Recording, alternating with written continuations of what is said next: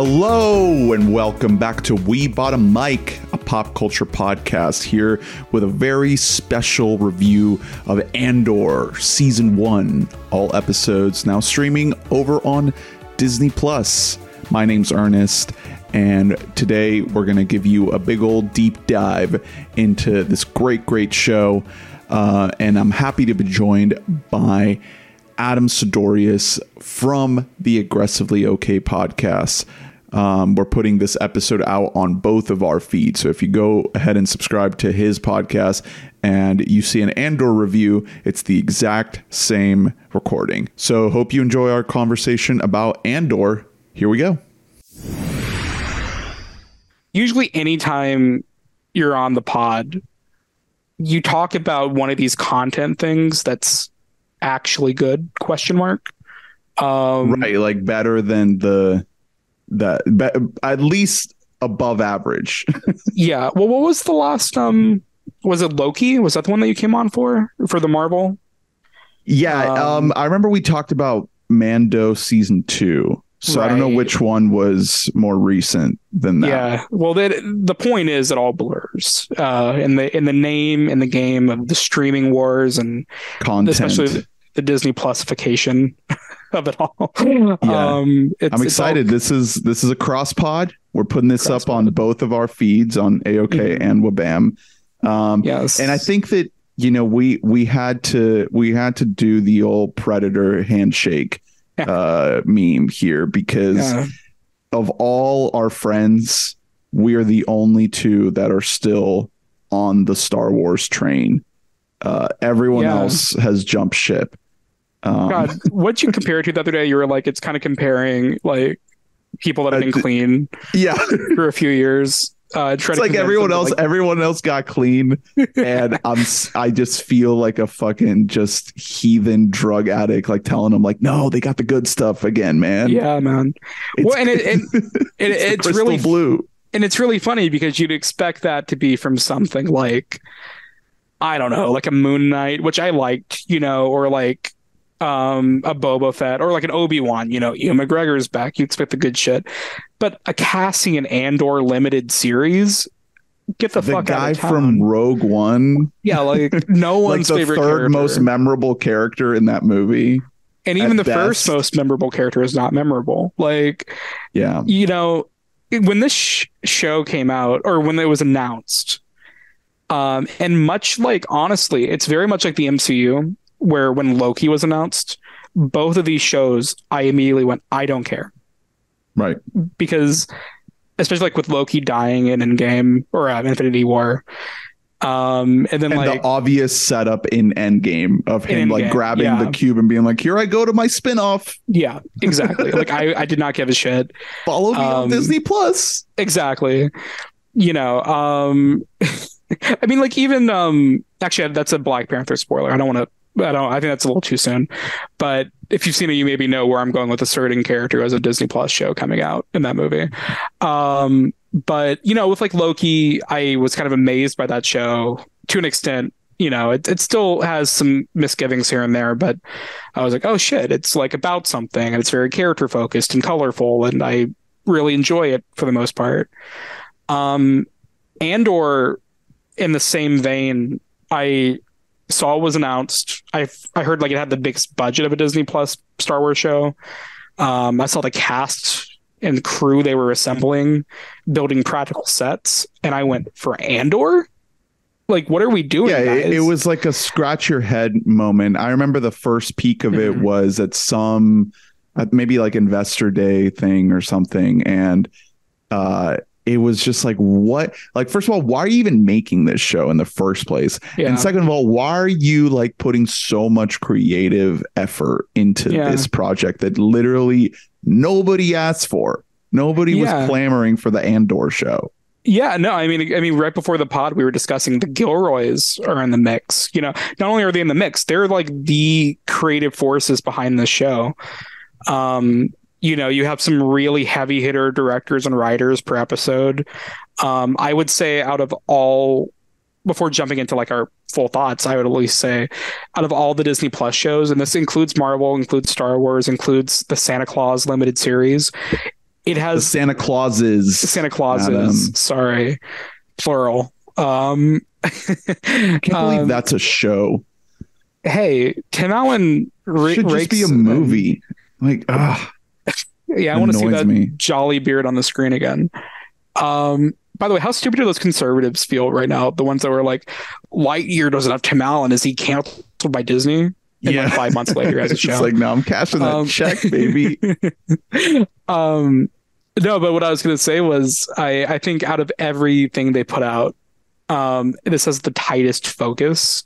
It does not feel like it has an identity crisis. It doesn't feel like it had like a writer's room, even though it very well could have. It doesn't feel like that at any given point. It feels like one singular vision, to the point of where it does things as simple as like traditional TV cliffhangers that feel exciting just because it feels like an actual show. And I know that's kind of a low bar, but the way the show does it is just immaculate. It's masterful. It's truly, I would say, one of the best shows of the year. Definitely in my top 10. Which is crazy. It's crazy because I've always been, ever since Disney Plus has been a thing, or even any like big sort of IP show, I always knock those down a few slots in my list because I'm like, you're fine. You don't need the recognition. Like, you're good. Yeah. This one I feel like has earned a spot in the top 10 just out of sheer just quality. And I guess the piece of it, standing out from the pile of content, it feels like this what's the word? For some reason the word that came to mind is rebellion. It's this rebellion against like the flattening of culture in the streaming age. And I don't know if the top of the episode is the time for this conversation, maybe we can table this to the end, but like the sea of Disney Plus content, and I hate the word content, but it really is that. Like, as deep, the deeper that we get into these, and the more She-Hulks and Moon Knights and Obi-Wans, it just feels like more slop. And I'll eat. Well, that's what slop. They call it. I'm the first one. Yes, they do. Yeah. Like in the earnings calls, when they're discussing, like the stars of it call it content. Like, I feel like we need to dirty that word again. Like, we need to like discipline ourselves and say, no, that's not a good word. That's not a good mindset to have when we're making. But doesn't She-Hulk feel like content? Doesn't Miss Marvel 100%. Feel like content? Like, it earns at a certain point, it earns the name if it's just like another tile that you click on your screen. And it doesn't feel like a real story, all I'm saying is, if you go like if you're a creative and you're going into it with the mindset of like, I'm creating content, just on a fundamental like principle level, I think that's bad for art. Even if it turns out to be really shitty, I don't think you should like go into it with that attitude. And to be fair, it's maybe the same thing why, like, I know like Avatar 2 coming out, and we haven't seen it yet, but like, and that's like a Disney vehicle, but it does not feel like one, because like it feels like James Cameron respects himself enough to like not call his stuff content. He calls it like, this is an experience. This is a film, and it really feels like if you asked, it's a real movie. And like it feels like if you asked a Gilroy like what if they would consider this content, they'd be like, no, like, what are you talking about? Like, they'd be like, fuck off, get the fuck out of my face. To the point of like, I was really surprised by like episode I forgot what episode that you not meet, but when you see Stellan Skarsgård's Luthen, when you see his like collection at his shop, there's so many like Easter eggs in the shop of like Mandalorian armor and like Jedi robes and stuff. And to the point of where I was like, I didn't see that coming, because like I would have expected 0 Easter eggs in this entire show from the way it was just poised at the beginning. I guess it's a good point to jump into it, because at the beginning, it does not feel like any other Star Wars. at all. It opens in a seedy, disgusting, rainy bar at night. There is not an ounce of real excitement. It opens very melancholy, almost like Blade Runner-esque. Yeah, seeing things that we don't really see in Star Wars, these very kind of gray areas of the universe, all of the muck and the dirt of the underbelly. And there's always been, areas in the movies that suggest that, and that kind of like give you an idea that's there, but we've never had a story like really centered in that. And there's been times when like we were told that there was going to be a story centered in that, like Book of Boba Fett comes to mind, right? Like that Solo to an extent. Yeah. Solo. Right. Like that's we were led to believe that it was going to be that. And I think for the first time, we actually get a story in this world that really is fully, kind of birthed from that world entirely. Yeah. Oh, 100%. Yeah. It's really, and then, also to your point, like even the original, like A New Hope, like when they made Han Solo, it's at a grimy bar, but a lot of it's played for like laughs or like just world building of like seeing like aliens and creatures at a cantina, but there's something really interesting about seeing a depressing depiction of like this isolated planet. It's just like a place that like Empire and Imperial officials go to drink after a long shift. There's so many simple things like that in this show where it's like day-to-day things that are like Star Wars-ified, for like a better term, that feel very like specific. And it feels like the kind of world building that doesn't feel tiresome, but makes it feel real. The kind of world building that I think George Lucas was very fond of back when he was, doing his thing. It's really, I think the first episode is a great example of how to make the perfect pilot, because it establishes everything the series needs in like the first 10 minutes. It had, like, when I was watching it for the first time, I was in awe, and I got the screener link for it. So I saw like a week or two before it came out. So there were no reviews for it. I didn't know. I thought the trailers looked pretty good. I saw the Rogue One re-release, so I watched that like extended preview. I thought it looked cool. I was like, okay. Oh, in the theater?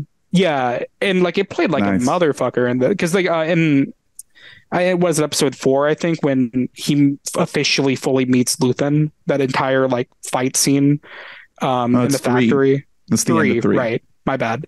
With 12 episodes, it's hard to keep up with which episode everything happens in. The season is structured into sort of these mini arcs, so that might be a good way to structure the conversation. Yeah. Well, I was going to say that that's the scene that they showed in the IMAX preview, was that conversation between him and Luthen. And when I was watching that in theaters, I was like, oh wait, this is like compelling dialogue, and like I'm interested just based off acting and conversation. You had no idea what was coming. And then, of course it cuts like a reel of action and like special effects, which all looked good, but I was like, I'm really like hooked on that dialogue though. Like, do you have any more of that? Like, let me get in on that. You got any more of that? You got another hit of that? And that's the one thing I was worried about, clicking play on the screener for the first time was, how is it going to stick the landing, so to speak? And or even like in the first episode, will it prove me right? Like, is my anticipation valid? Because I think honestly I was at the breaking point if this was not good, where I was like, if I anticipated a Rogue One spinoff show and it was bad, I'm Boo the Fool. Like, I'm done. I'm never doing this again. Like, yeah, like they got your hopes up for something that just seemed like a bad idea from the jump. Exactly. But no, like, I mean, from the minute this starts, dude, like it's like a concert. It's like amazing. Like and when I say it's a concert for people that love like noir and like weird niches of Star Wars, like the rebellion and like the little political undertones of Star Wars are very like broadenly explored in detail here. Yeah, it's like what the prequels, what Lucas wanted to do with the prequels. Yeah. A truly political story is what this Yeah. is. Yeah, I would say this as a whole is very reminiscent of the best aspects of the prequels and the best aspects of Rogue One. And it's exemplified into one massive season of television that is entirely good. There's not a bad episode. It escalates. It gets better and better and better. And I gotta say, like, you know, they dropped the first three, and I thought those first three were good. Yes. I wasn't like head over heels, especially because, like, you know, like we've been saying, like this is the slop. This is the content slop. And I didn't want to get my hopes up, and I didn't want to like look like the fool that you were saying. And I watched those first three, and I was like, okay, this is very promising. Obviously, like, I love Tony Gilroy. Michael Clayton is a fucking banger. One of the best movies of all time. Yeah, he worked on the Bourne movies. Like the guy has street cred. Like, you know, we know he's good. And then some folks might know that he did a lot of a cleanup job on Rogue One. I like Rogue One. It's not one of my favorites. I don't think there's anything particularly wrong with that movie. I just think that it's, you know, it's fine. It's a fun movie. Yeah. I think it's a simple. It's very pretty. Like, it looks nice, but it's just a very simple story of like how the rebels were able to steal the plans for the Death Star that led to the destruction of the Death Star. And there's not that much more to it. Yeah, I really, on that last IMAX viewing, because I used to be like one of those Rogue One is overrated guys. I really only saw it because my girlfriend never saw it in theaters, and she really wanted to go to the re-release. I know, classic, blame it on the girlfriend for why you went. But then I saw it, and I was like, I saw the re-release after not seeing it in a few years, and I was like, wait, is this great? Like, it just hit different. Some reason post Rise of Skywalker world. You know, maybe that's it. And also, like, you know, post Boba Fett, post Obi-Wan, you know, it's just, you know, not things I necessarily hate, but, you know, to one degree or another are like underwhelming. And you rewatch Rogue One, and yeah, like, it has flaws. Don't get me wrong, it does. But like, Tarkin's tough. It's tough, yeah, you know. CGI Tarkin. But my main complaint used to be like the first act just blows, and then it gets better in the second, and then the third act rips, which made me feel kind of like uneven about the movie. If you watch it from the lens of like the first act is really about showing how messy the rebellion is, and that's why the movie is sporadic. And then the more the Rebel Alliance forms, the more cohesive the movie gets. And if you watch from that angle, it's kind of beautiful. Like, because that's what makes the third act, when they're on like a literal formation, hits so hard. Yeah, the team comes together as the rebellion comes. It's really good. Yeah, so maybe, you know, there's a lot of, you know, rewatching it and then watching Andor going into it. But I mean, like I said earlier, like in the first 10 minutes, you know, when he kills the guards on the planet, like in the opening, you find out that he is a guy who's not really. He definitely like leans towards the rebellion ideology, but this is a time where the rebellion's not a thing yet. It's a lot of different rebellions, and we come to find this out later, that it's this very sporadic, ununified effort to chip away at the Empire. Yeah. And I think that, you know, just to kind of get at like my biggest takeaway from this show is I think the reason why I'm so kind of taken with it and why I think it's worthy of like genuinely trying to win people back into Star Wars. Because I get it. Like, Obi-Wan, it didn't do it.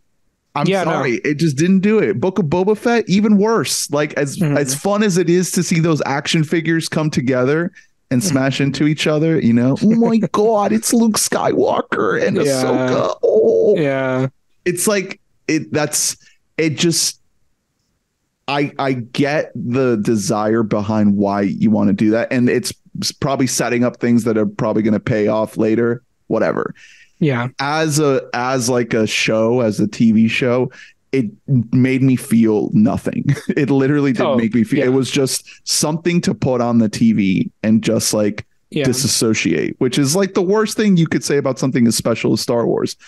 And Absolutely. to watch this, now that we've seen the whole season, like it's so crazy that this is like in the same world as those shows, as Mando and Obi-Wan and Boba Fett, because there's no mention of Jedi. I don't think they even say the word Jedi. You don't see anything in the world of Skywalkers and everything that's sort of like rooted in the iconography and the sort of roots of why Star Wars is as big as it is. This is taking a huge turn away from that and playing with these familiar building blocks that George Lucas laid, you know, the Rebels, the Empire, these types of things, and telling like a really, really compelling and interesting story in that world. It doesn't betray the world. Maybe it doesn't paint with every color in the palette of the world, which can be a separate conversation, but it uses those things to tell one of the most fascinating stories about like oppression and how terrifying and sinister an imperial force can be. Like when you hear about the Empire, it's like, oh, they're the bad guys. You know, it's very light and dark. It's very much like you and me on the Zoom call right now. Like I'm the light and you're in the darkness, and there's no mystery behind it. You know, I'm Luke Skywalker and I'm part of the good guys and I'm going to destroy the Death Star. Here we go. And I love it. Like, who doesn't love Star Wars, right? Like, I'm not going to go on here and talk shit about like one of the best movies of all time. Yeah. But this show is interested in the little details, the little in between connective tissue, the cracks in between. How does a rebellion form? Yeah. What you literally see to a rebellion? You like literally see like the fucking IRS of the Empire. Like you see the like, you know, you the see corporate security, like third party guys. But and like I think the really like this is, and I agree with you. Like the first 3 episodes, I would say were like, I agree with you. They're good. And maybe it's a solid setup. It's a great setup. Even like I think in retrospect, if I rewatch them, I would like them even more. But like in the moment, I was definitely like, there's so many threads that I thought were great. I just wish there was more momentum. But then like, you know, when you get to 4, it's like no questions asked. But one thing I really liked in I think the first 2 or 3 episodes was how it shows, you know, how much the Empire and like the Imperial officers and all those people are really being fucked over themselves by their own system, especially Cyril, who is kind of how are those cracks? Where do those cracks come from? The cracks that lead to the destruction of the Death Star and the fall of the Empire. How does that happen? How did those cracks begin to form from the start? Yeah, and especially like with the Cyril character, who I would say is like one of the more compelling characters, not only in the show but in Star Wars in quite some time. Is you see this guy who is just so he has been spoon-fed like just propaganda his entire life. He's a good old boy. He's a good boy. You know, he straps up every morning, goes to work, his 9 to 5. He has tailored his outfit. Yeah, he runs that shit like the Navy. You can tell it's like a familial thing. Like it's like a job he was told he was going to get at the age of 12. And he goes. But his coworkers look at him and they're all like, "Dude, you are taking this way too seriously." This is not that serious, dude. And that's such an interesting angle, right? Because it's like so often, I mean, maybe you can point to me another direction of it, but like, I can't remember a time where you see an Imperial officer or an Empire figure in the Star Wars universe, other than, this is a very niche thing, it's Star Wars Rebels with David Oyelowo's character in that show, whose name I cannot remember. I haven't seen it. Yeah, I know. It's a deep cut, but like, this is different, and it goes better. You see this guy who, for all accounts, if the Empire wants to win, they should run it the way this guy wants to run it. And like the higher ups are like scoffing at this guy. They're like, dude, shut up. Like, go away. He's a petty criminal. Like, let him go. Like, why do you care about Cassian Andor? Yeah. And at every turn, this guy is failed by this system, a very flawed system that he fundamentally like believes in. You see both sides of it. You see the people that haven't quite formed the Rebel Alliance yet, angry and are forming a Rebel Alliance that are like, because they're so angry at the oppression of the Empire. But also on the flip side, you see a guy who fundamentally believes in the ethics or the lack of ethics of the Empire and wants to strengthen the Empire. Yeah. And you see both sides forming tighter grasps and like formation of like strategy. And it is captivating. And it is so reliant on like fresh for Star Wars. Yeah, 100. And that's the funny thing. This whole show. This whole show is just fresh for Star Wars. We've seen this type of like spy intrigue, heist, prison break type of story before, but for Star Wars, it's never been done. Well, I would, because we were talking, like when does the show get great? And I would say it gets great at like the end of episode 3, where Luthen and Cassian kind of meet up for the first time. Bix, you want to fight these bastards for real. Yeah, that's when the show gets great because it ends on that great action set piece with him and Cassian. Cassian doesn't necessarily know if he trusts Luthen at that point. Even as an audience member, you don't know if you trust Luthen. In fact, at the end of the series, I don't know if I trust Luthen. That's the beautiful thing about the show. It's such a well-written character, man. Like Stellan Skarsgård, like he deserves an Emmy run for this performance because it's one of the most interesting characters in all of Star Wars. It exemplifies all the interesting things about this show, about how a rebellion is formed and the lengths that you need to go to fight an oppressor and the sacrifices that you have to make to your own soul. I mean, the speech that he gives. Yes, I was just about to bring that up. Yeah. At the end of episode 10, incredible. I'm probably going to fire up that speech after we finish recording here, because just thinking about it now, it's just this delicious Tony Gilroy. Oh, it's actually Beau Willimon credited with writing that episode, but I'm sure Tony got his hands on that. But it's this delicious, like perfect summation of the sacrifice that you have to make in your own soul, to your own sense of self and being in order to do what needs to be done to fight an oppressive force. And it's unbelievable. And that scene is so great too, because like also like it's very much followed up after I forgot the guy, like Luthen's spy that he's like kind of blackmailing straight up. I forgot that guy's name, but he gives a really compelling point about, he's like, I just had a baby, or I've already having a baby. Yeah, I want to live my life. I mean, that's all of us, dude. And that's all of us living in the world. Like the United States is an oppressive force. The United States is the empire. Yeah. We all live here and we're all complacent and we all just want to live our lives. 100%. And it's like, and that's such a great scene because up until that point, you think, it's almost like you haven't seen this movie, but it's almost like Tar, where Tar is making great points, and then you realize like the person against Tar is making great points. It's almost like that in a sense. Yeah, Lydia. We're gonna have her on the pod soon, right? Yeah, we're gonna have to call her. I know she's in deep water right now, but she's gonna have to dial in from an undisclosed number. But like I think that scene, also up to that point, Luthen is a very questionable character as a whole, and you kind of question his motivations to an extent, even though he's told people what he means. But that's really the first time that it feels like he pours his heart out and you fully believe that he means what he says. And so like you kind of agree with that kid, that young guy, and you're like, yeah, like why, like anyone else could do this job.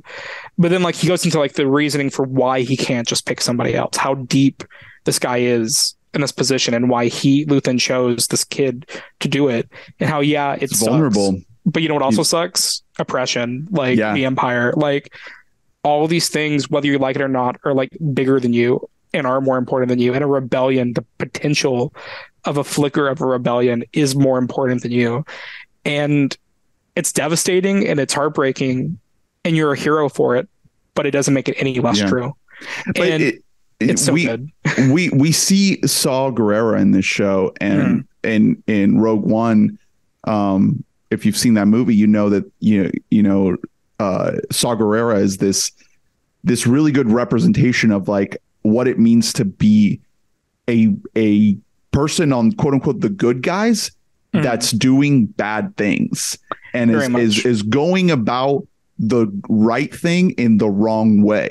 Yeah. And he doesn't get a ton to do in that movie, but just his presence in the story is enough to like start those gears going in your brain about like, okay, maybe the rebellion is not just like the stock good guys. Maybe there's more to it than this. And that is just this avenue that gets explored so fucking well in this show, because that's just so fascinating to me to think about like, what is the cost of a rebellion? What is, first of all, what is the actual cost, which we could get to when we talk about Mon Mothma, but what is like the real like existential cost of a rebellion, and what are the lengths that you have to go to actually succeed? And I have the Luthen speech pulled up right now. Do you want me to read it? Because it's not that long. It's like 2 paragraphs. Okay. So this is what he says. Because basically the guy, what's his face? He asks him like what he's had to sacrifice. He says, calm, kindness, kinship, love. I've given up all chance at inner peace. I've made my mind a sunless space. I share my dreams with ghosts. I wake up every day to an equation I wrote 15 years ago from which there's only one conclusion. I'm damned for what I do. My anger, my ego, my unwillingness to yield, my eagerness to fight. They've set me on a path from which there is no escape.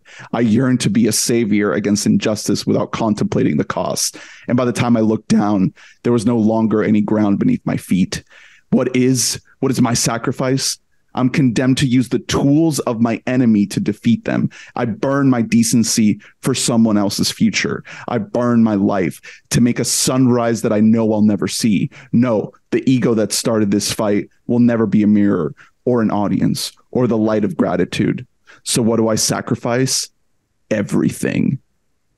Just like all-timer fucking Star Wars moment right here. Yeah. Like, holy shit, dude. Absolute home run out of the park. Yeah.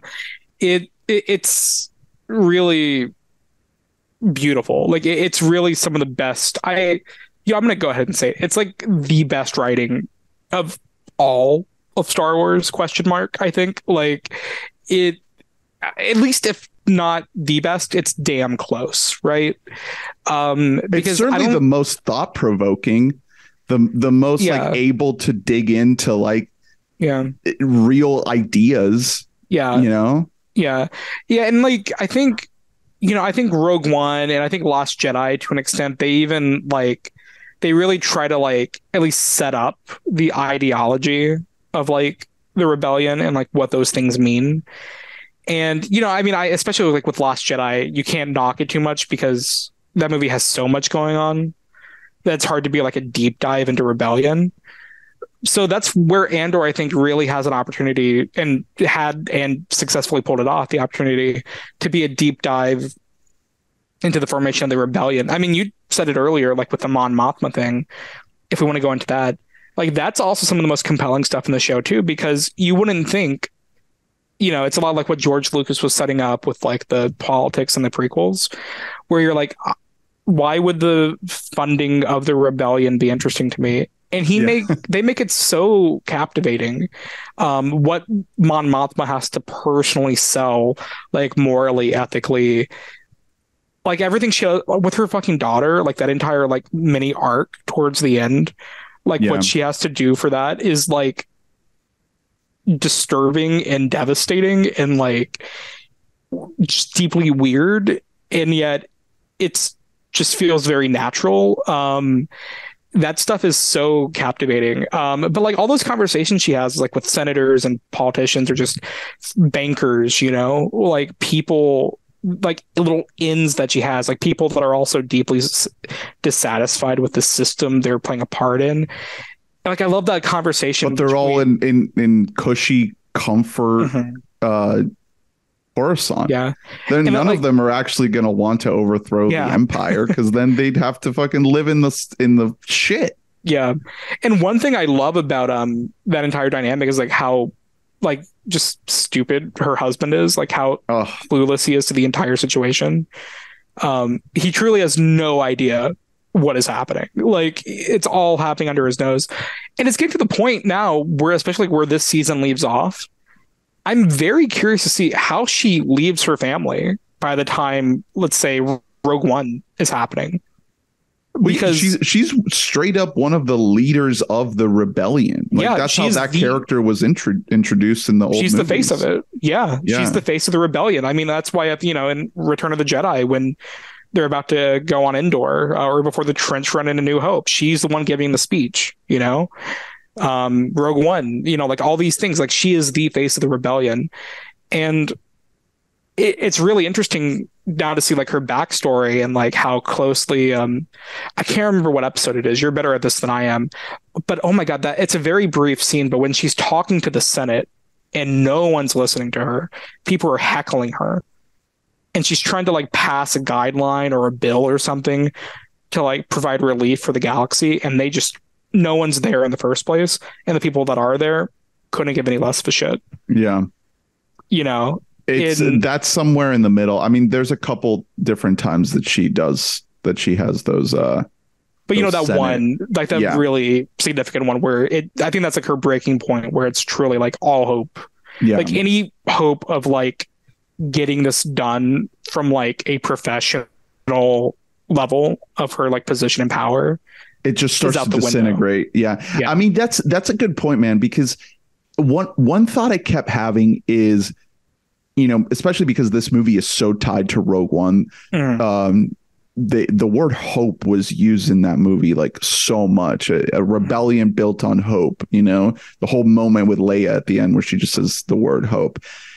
That theme is obviously extrapolated from the original A New Hope, right? It's this recurring idea in Star Wars of our heroes having hope that they can prevail against the evil forces of the Empire. And it's returned to in the sequel trilogy, and it keeps coming again and again. And the genius of Gilroy and the other people that worked on this show is, instead of like relying on this kind of tried and true theme that Star Wars is known for, they invert it, and almost every single character is fueled by the disillusion of hope. In every situation. Even Cyril, his hope in the system that he has devoted his life to, there's a dissolution there that powers his arc. In Andor, the dissolution of hope that he can continue to live his life the way he wants to without engaging in it.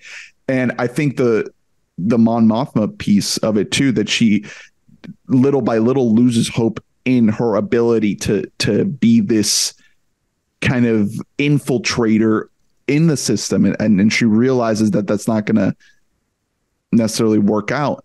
And I think the biggest one of all in the entire show to me is the Andy Serkis character in the prison.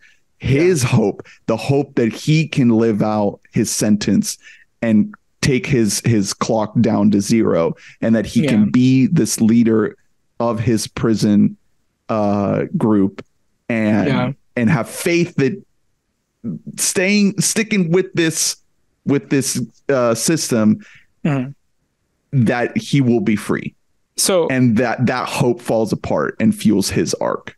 Yeah. Well, I mean, so I was gonna say, I think those are like, especially like the Andor point, because I think that also retroactively makes Rogue One and like his relationship with Jen even better, because like Jin is at the beginning of that movie kind of in a similar position to Andor at the beginning of the show, like someone who they definitely don't support the Empire and they see the wrong of it, but they think it's a worthless fight, Yeah, they want to stay out of it. Yeah, and that's what makes Andor retroactively almost makes Rogue One a better movie, because it makes Andor's, capacity and like persistence on Jin to be a better person make more sense, because he's been in that position before. And now that you like visualize this and you see him in this position of like learning about what a rebellion can and should be, and all these people that are fighting for it to happen, it's just really inspiring. And also, you bring up the Andy Serkis thing, and I do want to talk about that.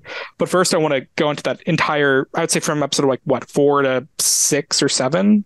Oh, the heist. The heist. The money heist. I don't want to brush over that because it is. Well, because the prison is so good that you forget how good the arc before the prison was. And it almost gets overshadowed. And it's like, we didn't, when we were watching the what's that planet called where they do the heist? Aldhani. Yeah. When all the Aldhani stuff, when I'm sitting there watching it, I'm like, this is fucking amazing.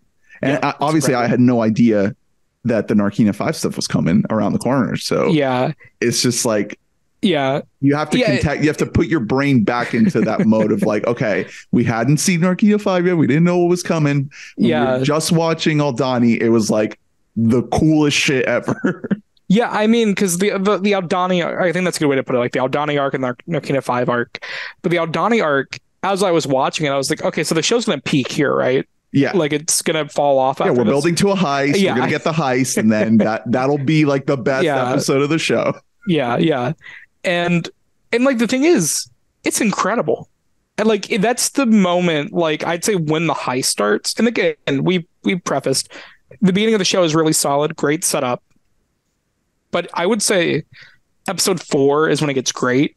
Episode 5 and 6 and 7, bangers. Like all 3 back to back. I was lucky enough to like watch them back to back, and I couldn't talk about it for weeks.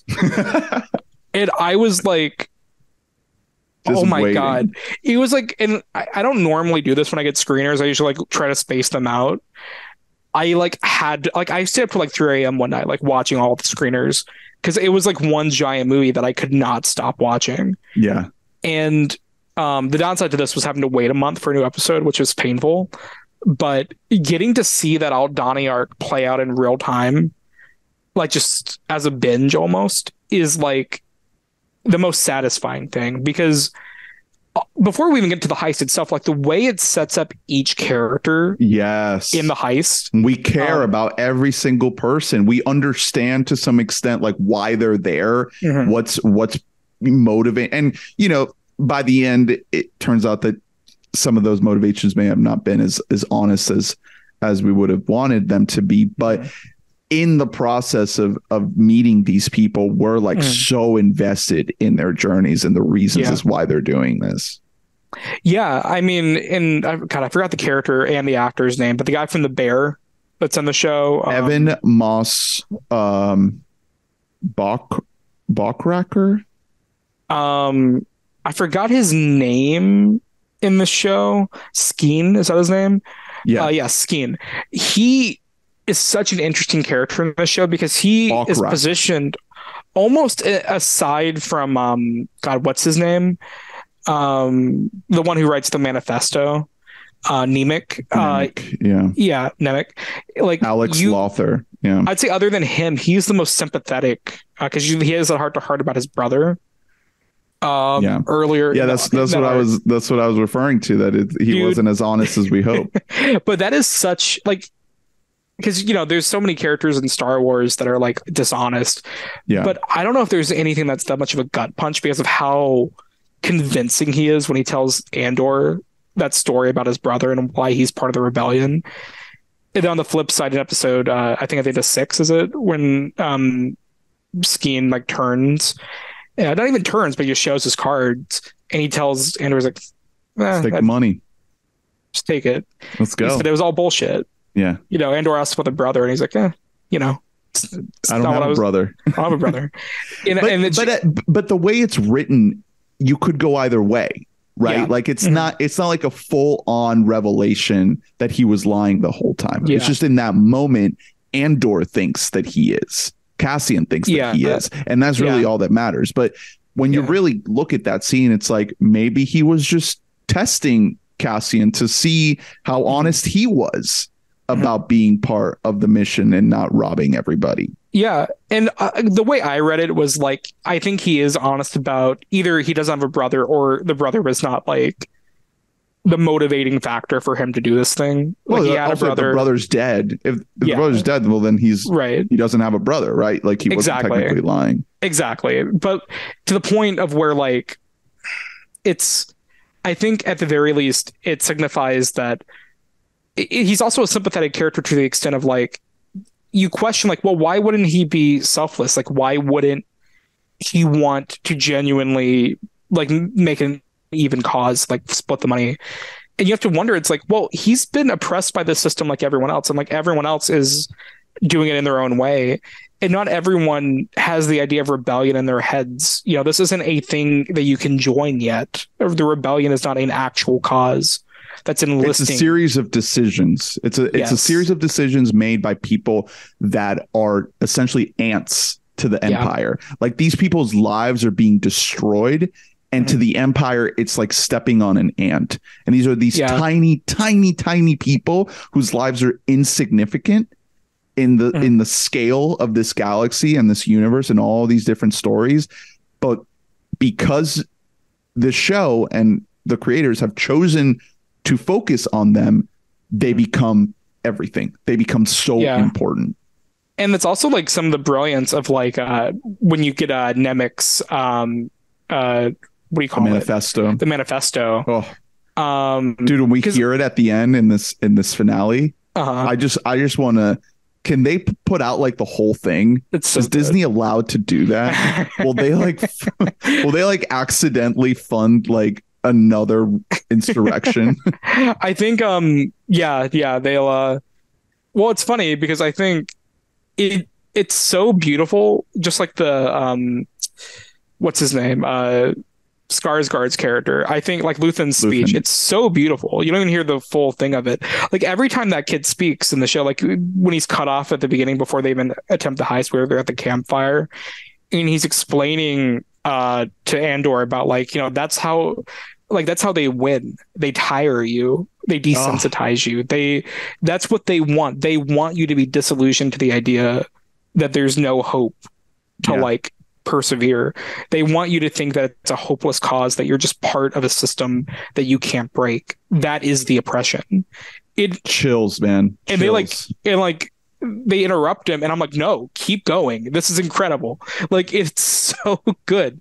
And it's so true to our reality. Like that's kind of like one of the things that really blows my mind about this show is that it has these really resonant anti-imperialist ideas, anti-capitalist ideas, especially when you get into Narkina 5. Like they might as well be in an Amazon warehouse, like working for Daddy Bezos, you know?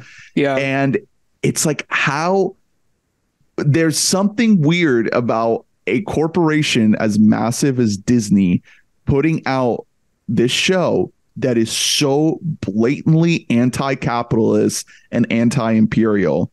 It's wild. Like, I don't know what happened. I don't know what it means for Disney to be okay putting this out, you know, and communicating these ideas. Maybe it's like, I don't know. It's maybe that's a larger conversation about like how seriously they take this. A few weeks ago, we were talking about it, and you said it kind of feels like it just slipped through the cracks almost. Like it really feels like that. And I agree. They weren't paying attention to it. Yeah, almost. Everyone was like worried about Obi-Wan. No, it's so funny because it goes exactly to the theme of Andor, and like you know, like how Andor kind of slipped the cracks, but you know, there's a few key people in the Imperial officers that are like, no, we should investigate this, you know, like it's like, what? No, don't ignore that. It's content. It's fine. Like it's you gotta make the investors happy. Shut up. But also to the heist point, just a little detail that I love. And again, this just goes to like how specific the show is, and just something I love about it is that what are they stealing? They're stealing like the entire payroll. They're for the stealing next quarter. coins, man. They're stealing big old gold coins. They explain what they call it, like the entire it's the payroll. The payroll. It's like the stormtrooper payroll. I don't know. So fucking specific. I like for that, but like for the officers of that planet. Yeah. And like and I love that because like the first but it's a big enough amount that it like rattles them. Yeah. And I love that because like the reason they pull it off, and it kind of goes again to the whole theme that we're talking about here, is not paying attention. This is a very like even the I They're can't comfortable. remember. Yeah, exactly. And that's something that's mentioned all the time over and over. Like that's the first thing Andor tells Luthen when Luthen asks, "How'd you steal this?" It's like, well, they're not paying attention. They're comfortable. It's very easy to walk in and pretend like you're somebody else. All you have to do is pretend like you're supposed to be there, and they won't bat an eye. Beautiful.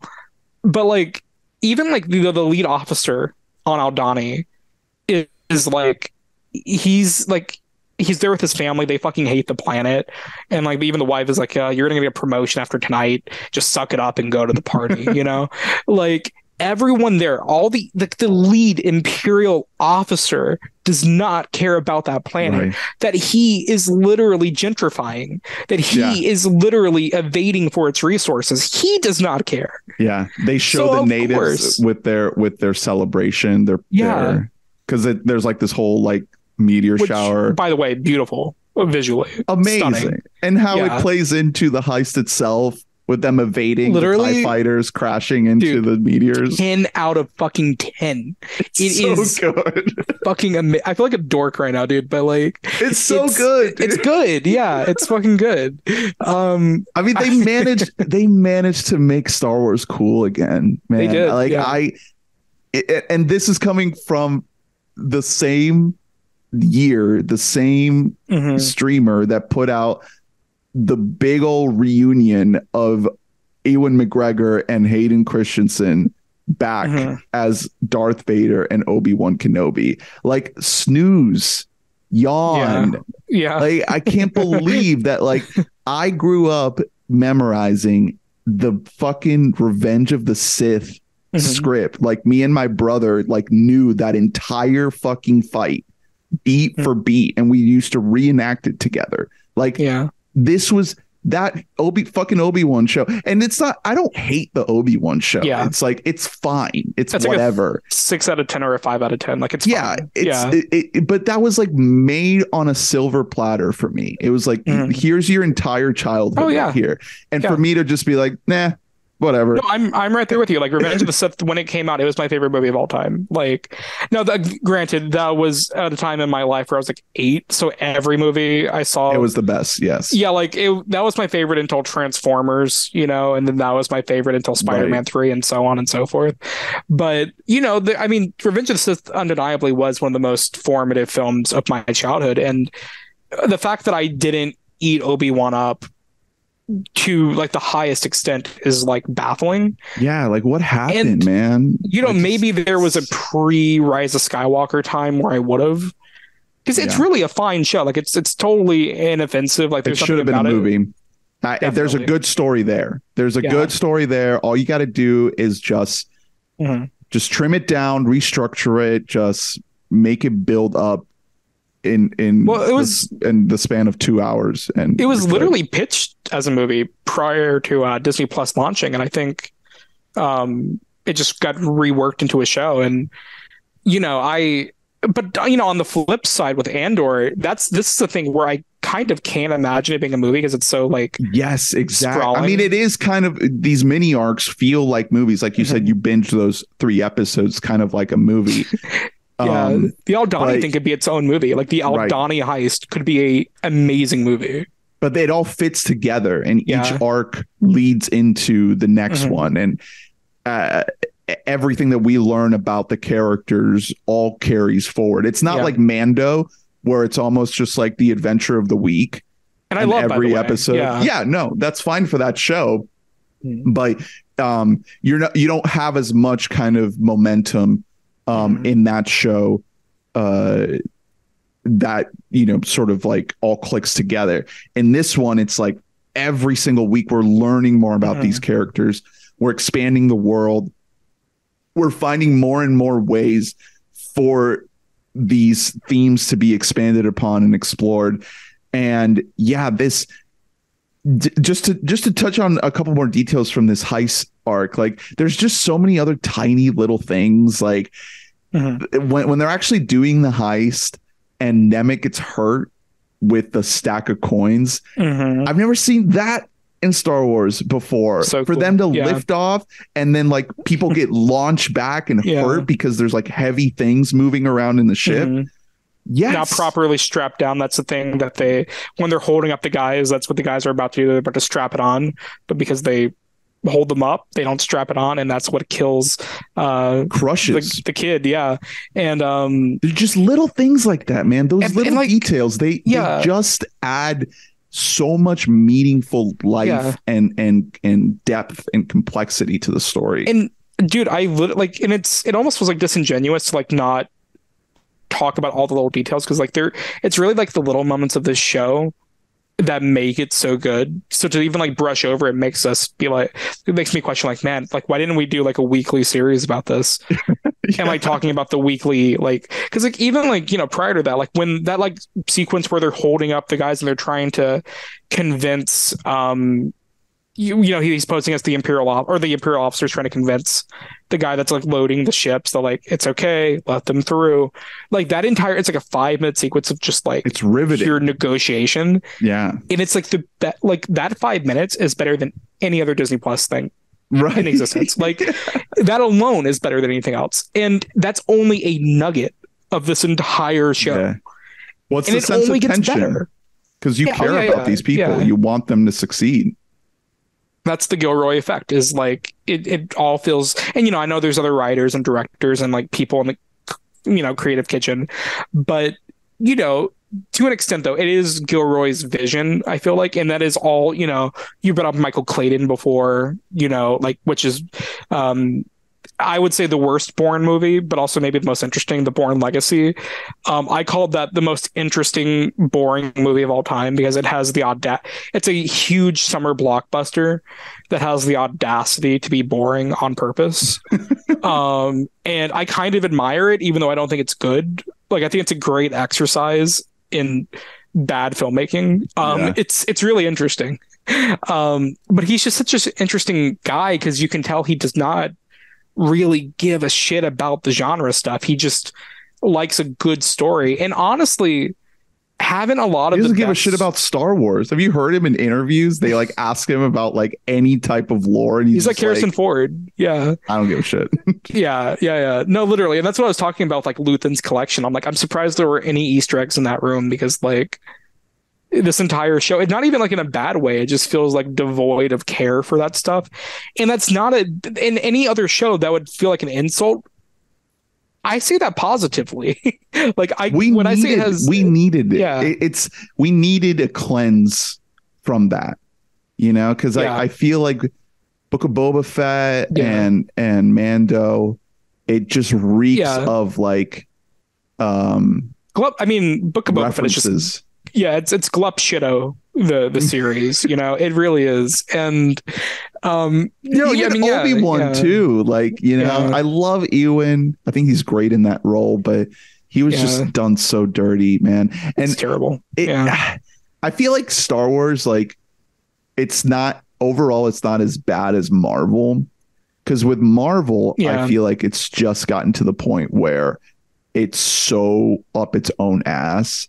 And we were talking before we started recording about like the soups of the internet, SUPES, not SOUP. No, and I feel fine making fun of that kid now with everything that's coming out. But I used to feel bad making fun of him because I was like, oh, he's just this cringy kid. But now I feel okay making fun of him again.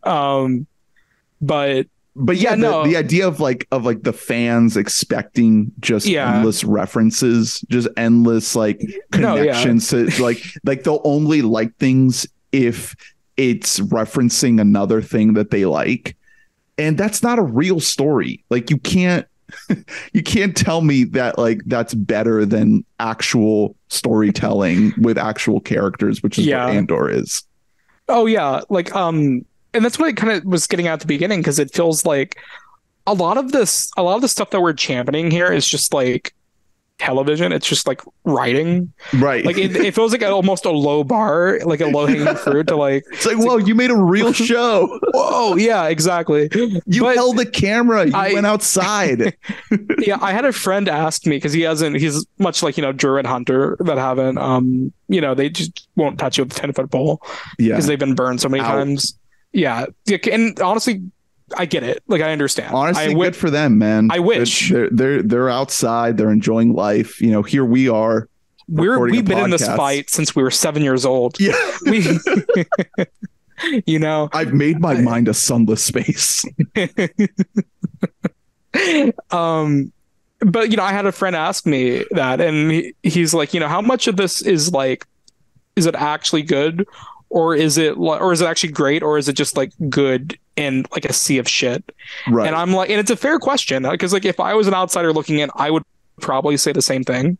Yeah. But I think the thing that does push it above is that I think because I've been keeping count of like I've been ranking every show I've watched this year, and I watch quite a bit of genre shows. I watch all the Marvel. I watch The Boys. I watch horror. I watch sci-fi. I watch I watch everything out of all the genre shows I've seen this year, and I mean every single one. And I'm not saying this is the best show of the year, but I think it is the best genre series of the year. Easily. Like it. Because actually, let me pull up my list right now. Because the only other one that I have currently on my list is House of the Dragon, which is like at the 10, and it's after White Lotus wraps up. I have a feeling I might get bumped out. But that being said, like I really like House of the Dragon. Yeah, it's really good. But it's just so much of this is actually great writing. No matter how you shake it, it's not great writing for Star Wars. It's just great writing, period. It's great character work, period. You can't like watch the Luthen monologue that you like brought up, Cassian Andor. Like, I mean, oh my God, Andy Serkis' performance in this show. We got to talk about them. Yeah. Like, I mean, you see these things and you can't just call it good for Star Wars or good for Disney Plus. It's great, period. Like, it's just great. It's not great for Star Wars. It's just great. Yeah. It makes every other show that Disney Plus has released look so bad in comparison. Awful. Like it's just the chasm has widened like so drastically. Yeah. But it's not even close. Yeah, and you brought it up. Though, like, let's talk about it. The Narkina 5 arc, which, I mean, again, because I really thought that the Aldhani heist was going to be the peak of the show, and I won't lie. At the end what is it? At the end of 7, where they sentence Andor to imprisonment. Yeah, that's like the transitionary episode. We go to like Space Miami. Yeah, which is literally feels like Miami Vice and in space, which is just dope. I love it. And at the end of that episode, I was like, wait, what? We're doing this? We're doing a whole other arc? We're not just going to the rebellion? That's random. Yeah, exactly. Like I was really like, oh, this is where it's going to fall off, huh? Boy, I did not know what I was talking about. Dude, just 3 of the best episodes of the whole year. This, oh my God. And honestly, in particular, I would say episode 10 is like maybe the best. I would say like it's in the top 5 episodes of television that I've seen this entire year. It's like immaculate what they accomplished with this. I mean, we know we're getting a prison break the entire time. Like we know it's coming, right? So that's not even a surprise knowing that 10 is going to be a prison break. But it's about how it happens and how we feel as it's happening. That's the key, is that we're not just watching like, oh yeah, they're going to break out of prison. Okay, cool. It's like, we're like, let's fucking go, dude. Let's go. Yeah. I'm like literally like as it's happening, I'm like, I'm freaking out. I'm like cheering them on with my whole pussy, like all the way. Yeah. No, I mean, that's kind of, honestly, the big lingering question is like not even like you said, it's not whether or not there's going to be a breakout because Andor has to escape in order to help form the rebellion, blah blah blah. Like all these things that is like in so many other shows that would be the downside of a prequel is like knowing, but the writing is so good that you forget and you almost don't care. Yeah, we know how Cassian's story ends. Seeing Rogue One. And that's just, I think that's also a sign of good writing is like to the point of where that should be a detriment. And that's honestly why I wasn't excited in the first place. But like literally from the moment this starts, you just don't give a shit.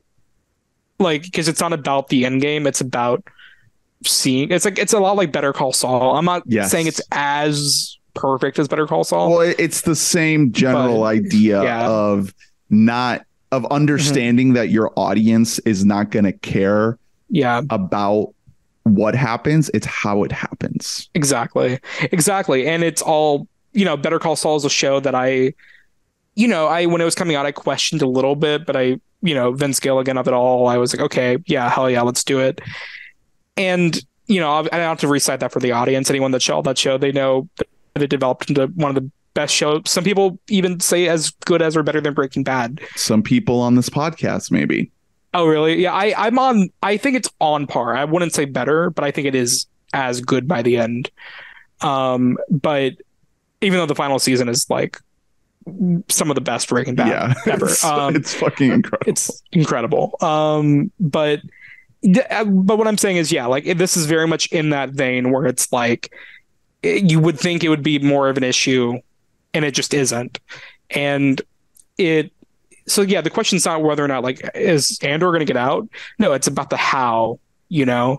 And also like one of the big like defining things is whether or not Andy Serkis' character is going to be enlightened to this ideology. Not Snoke.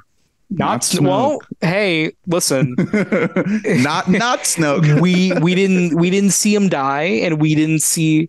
Oh God, I saw before we started the pod, we were talking about how sometimes we watch cringy like theory videos just to like make ourselves feel better. And I saw this guy with his like just fully serious was like, here's how Kino from Andor could be Snoke. And like it's just like him giving like the most fucking brain dead reasons for like, and I was like, shut the fuck up. Did you hear about the Luthen is a secret Jedi theories? I saw the thumbnail and I could not get myself to click on it. I just couldn't do it. That would have been so stupid. I mean, I trust at this point. I trust Tony Gilroy. If that's what he wanted to do, if that's the story that he wanted to tell, like I trust that he would find a good way to tell that story. Yeah, but like, dude, you're watching. Like, look at the show you're watching. This is clearly a show that's not interested in that. Yeah, and it's not interested in giving you a secret fucking Jedi at the last minute. No, literally, and it's like. And the person writing that or like making that video or whatever is like they want it to happen because they're like Yaddle had a mentor that we never saw, and like here's how Luthen could be the secret. Like shut the fuck up. Or maybe they're not enjoying the show because Jedis were my heroes from when I was a kid, and this show is not making me feel like I did when I was a kid because there's no Jedi in it, and it's. And I hate to be like almost gatekeepy of these shows, but fuck that. But I almost want to say like if by Narkina 5, if by some fucking reason Aldhani didn't captivate you, if by Narkina 5 you are not fully invested in like what the show is doing, just stop. Because like there's so many other Star Wars things that I could watch on Disney Plus right now. Like if I want Jedi, I can click like 16 different things that have Jedi in them. It's there. There's Tales of the Jedi came out last week. We are not malnourished when it comes to Jedi content. Yeah.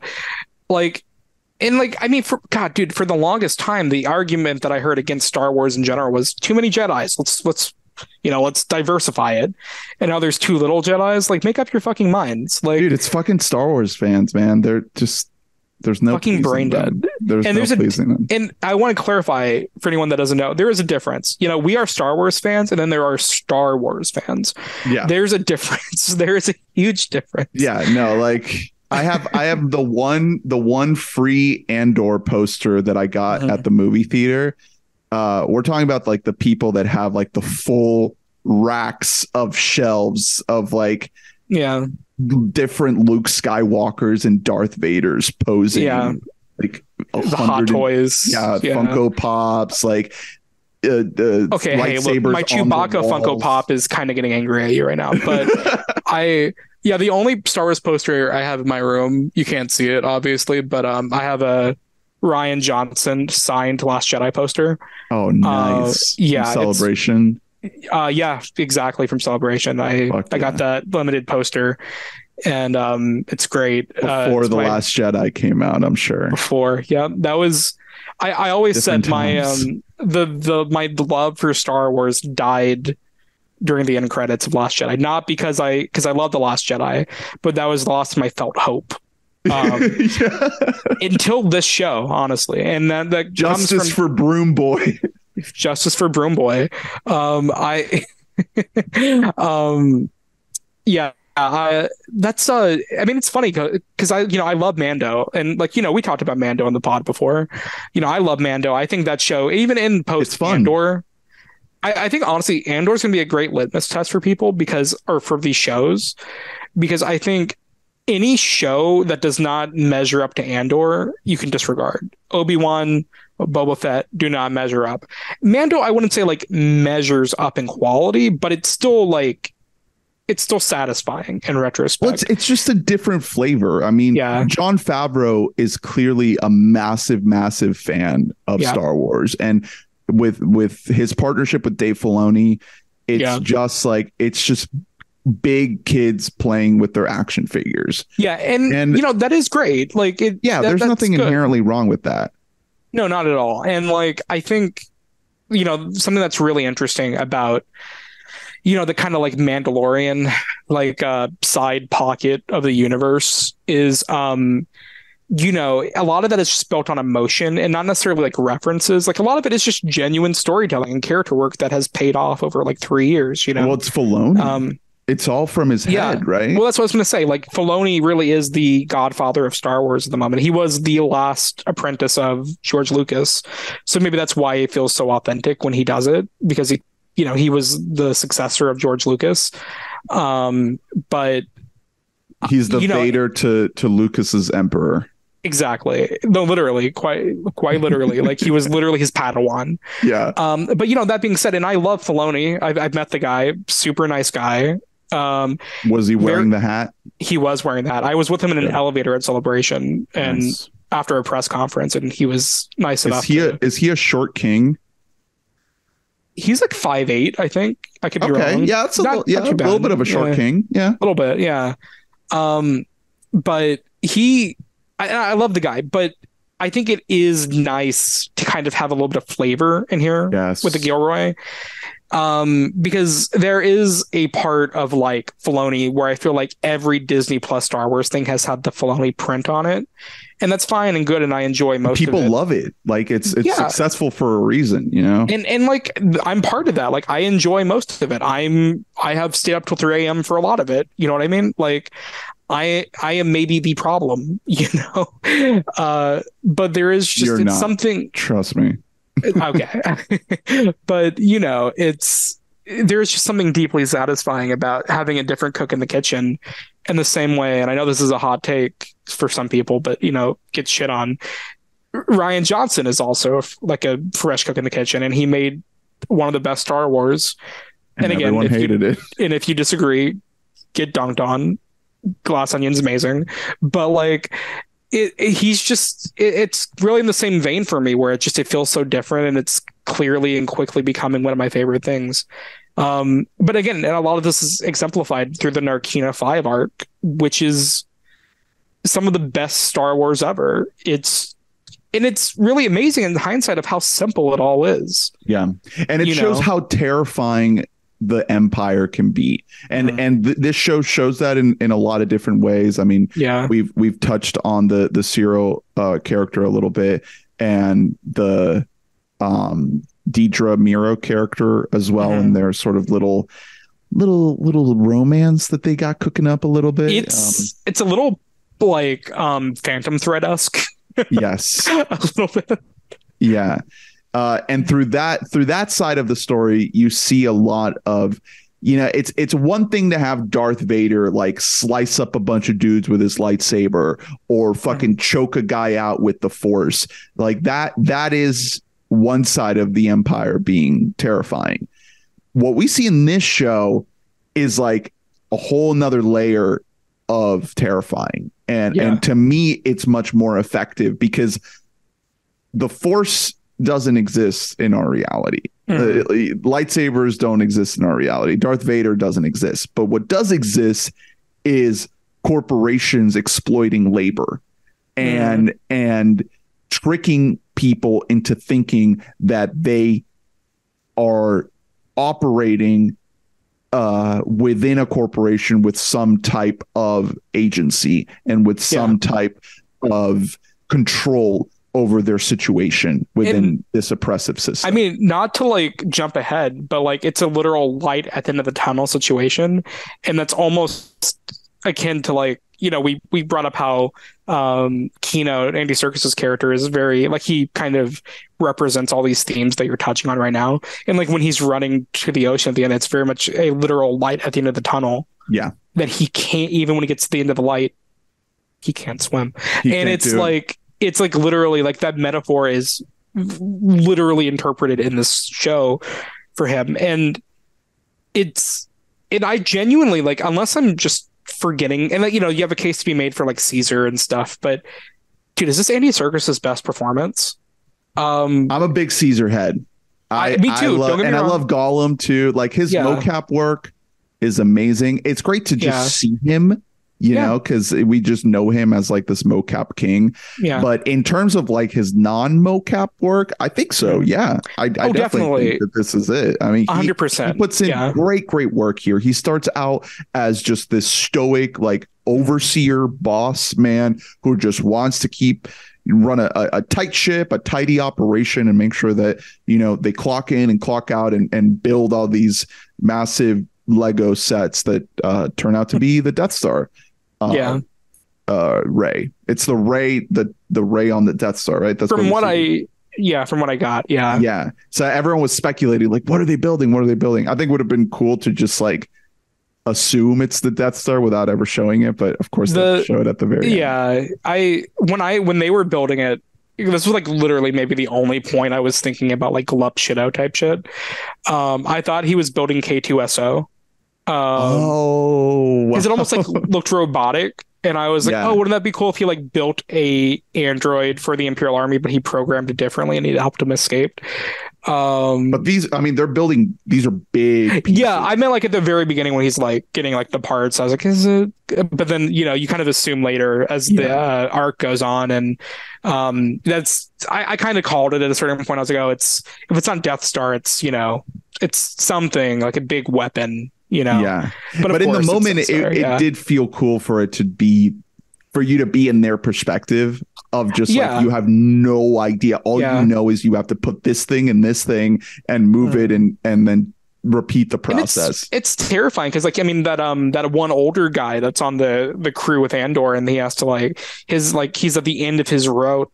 Like he's almost at like day a month away. Yeah. And his hand, he can't like put the screw in. He can't use the material. Like his hands, his like fingers are numb from being overworked and exploited. And just like how so much of like the earlier episodes are about very real things.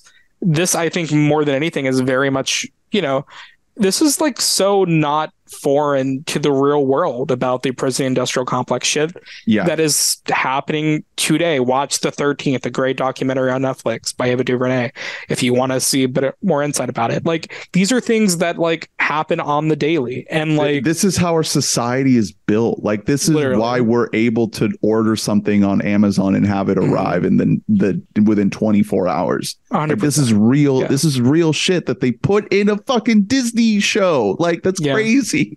Yeah, it's fucking insane.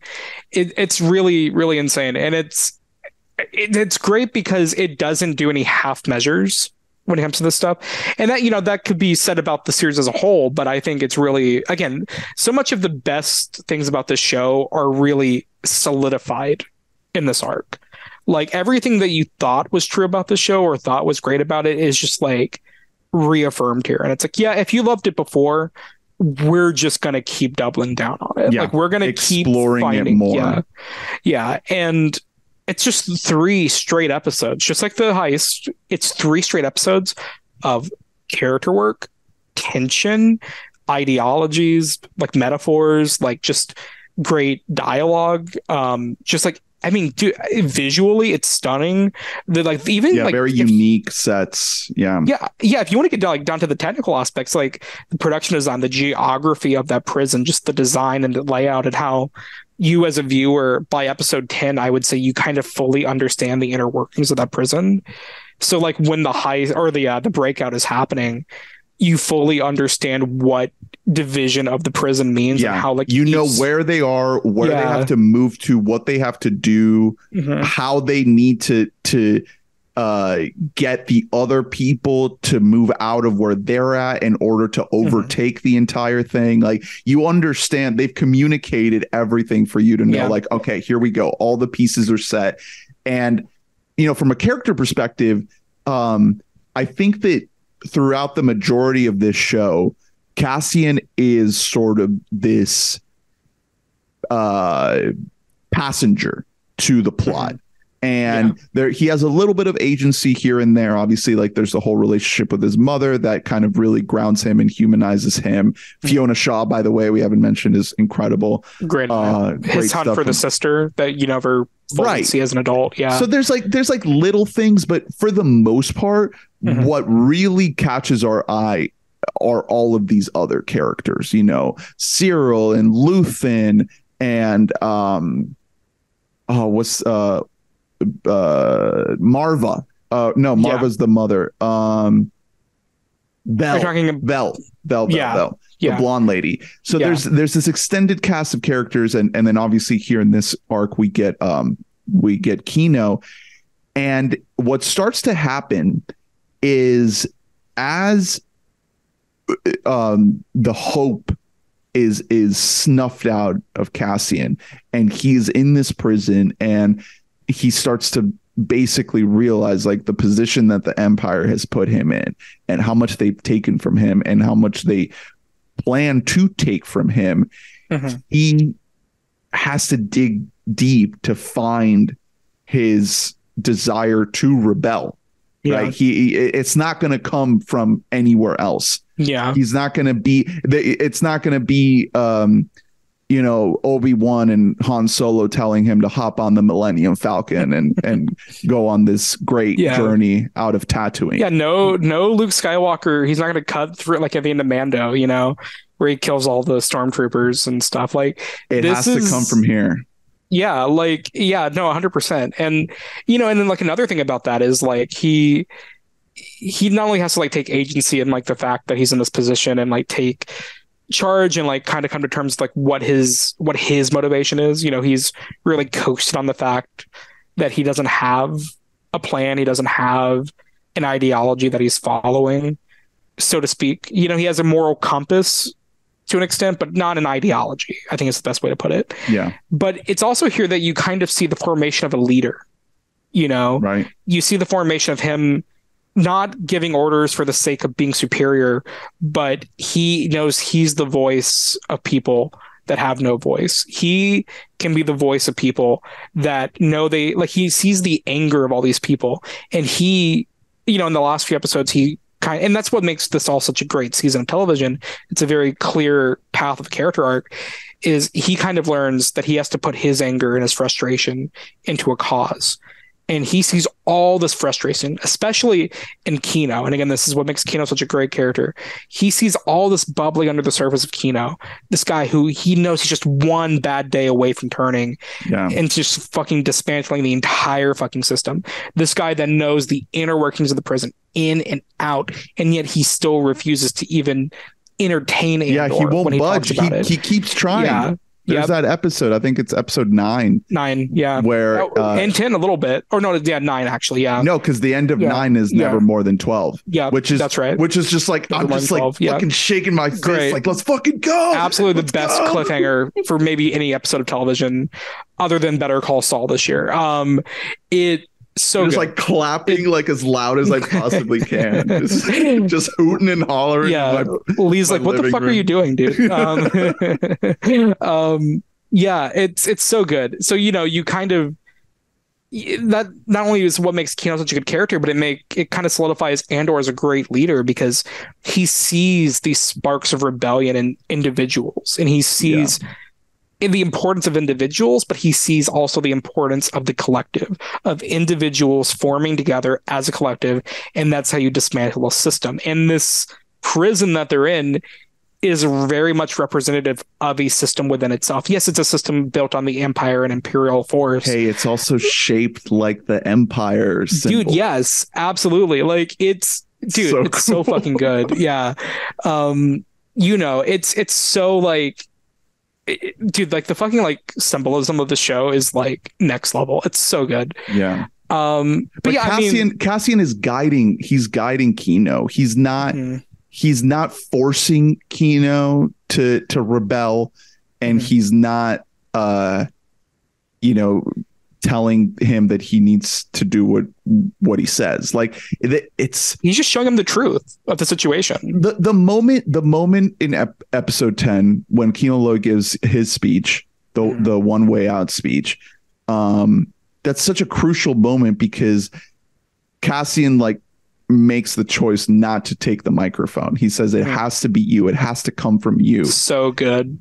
And I think that to have a show like this that is already like having us look at these, really tried and true concepts and stories in different ways and in different lights, to see a hero step back and let someone else take the spotlight and have their hero moment. That feels so special. Like that was such a good moment. That goes to my point though, because it's like, I think, when I said like Andor kind of through the system kind of learns the importance of being a leader. And that's what I mean. Like he doesn't just understand the importance of himself as a leader. He sees the importance of like what a leader means to everybody else. He understands that these people believe, even if they don't believe in the system, they believe in what Kino is telling them. They trust Kino. They believe Kino. He sees the importance of that, what a message from a leader can do. And I think there's also a point where Andor becomes kind of selfless. He says, okay, I know this is like my breakout, but I'm going to back up and like give you the platform to have this conversation. He still has to push him. Yeah. Like Kino still like he tries it a little bit and then he kind of backs off the mic for a second. And then Cassian has to be like, is that all you got? Like, come on. And it's beautiful. Like the way they like, when he finally, has that speech and like it's overcutting with like, the prisoners like, taking on the guards or like getting inspired and they're like, going for it. It's like, again, I feel like we said this 10 times in the pod already, but it's some of the best Star Wars ever, like that I've ever seen. It's at least it's the best depiction of the Rebel Alliance on any form of like Star Wars ever. Like it is such a raw way. Like they're not like this. They don't feel like a hero, like a stock, like movie hero, they're not put together. They're not like suited up, ready for battle. It's scrappy. Half of them are dying. Half of them don't even know where they're going or what they're going to do. All they know is that they have a chance and that they need to take that chance. Yeah. And that this is the only time they'll get it. Yeah. Yeah, no, completely. And it's so beautifully like articulated like through this entire like the prison break is amazing. And again, it's all really put on the the cherry top at the end with the I can't swim. It's heartbreaking. It literally, again, and this just goes to show it's like genuinely good writing when like 3 lines of dialogue can fucking wreck you. Like it just breaks your heart. And he knew the whole time too. He knew that was the only way out.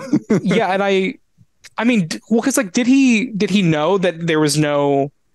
Did he know that's the route he was taking? That like, well, he knew that they were surrounded by water, but okay. I don't think he knew it was like that high up, or that there were like no vessels or boats or ships. Right, or exactly. Yeah, and it has that question at the end of like, is it worth it?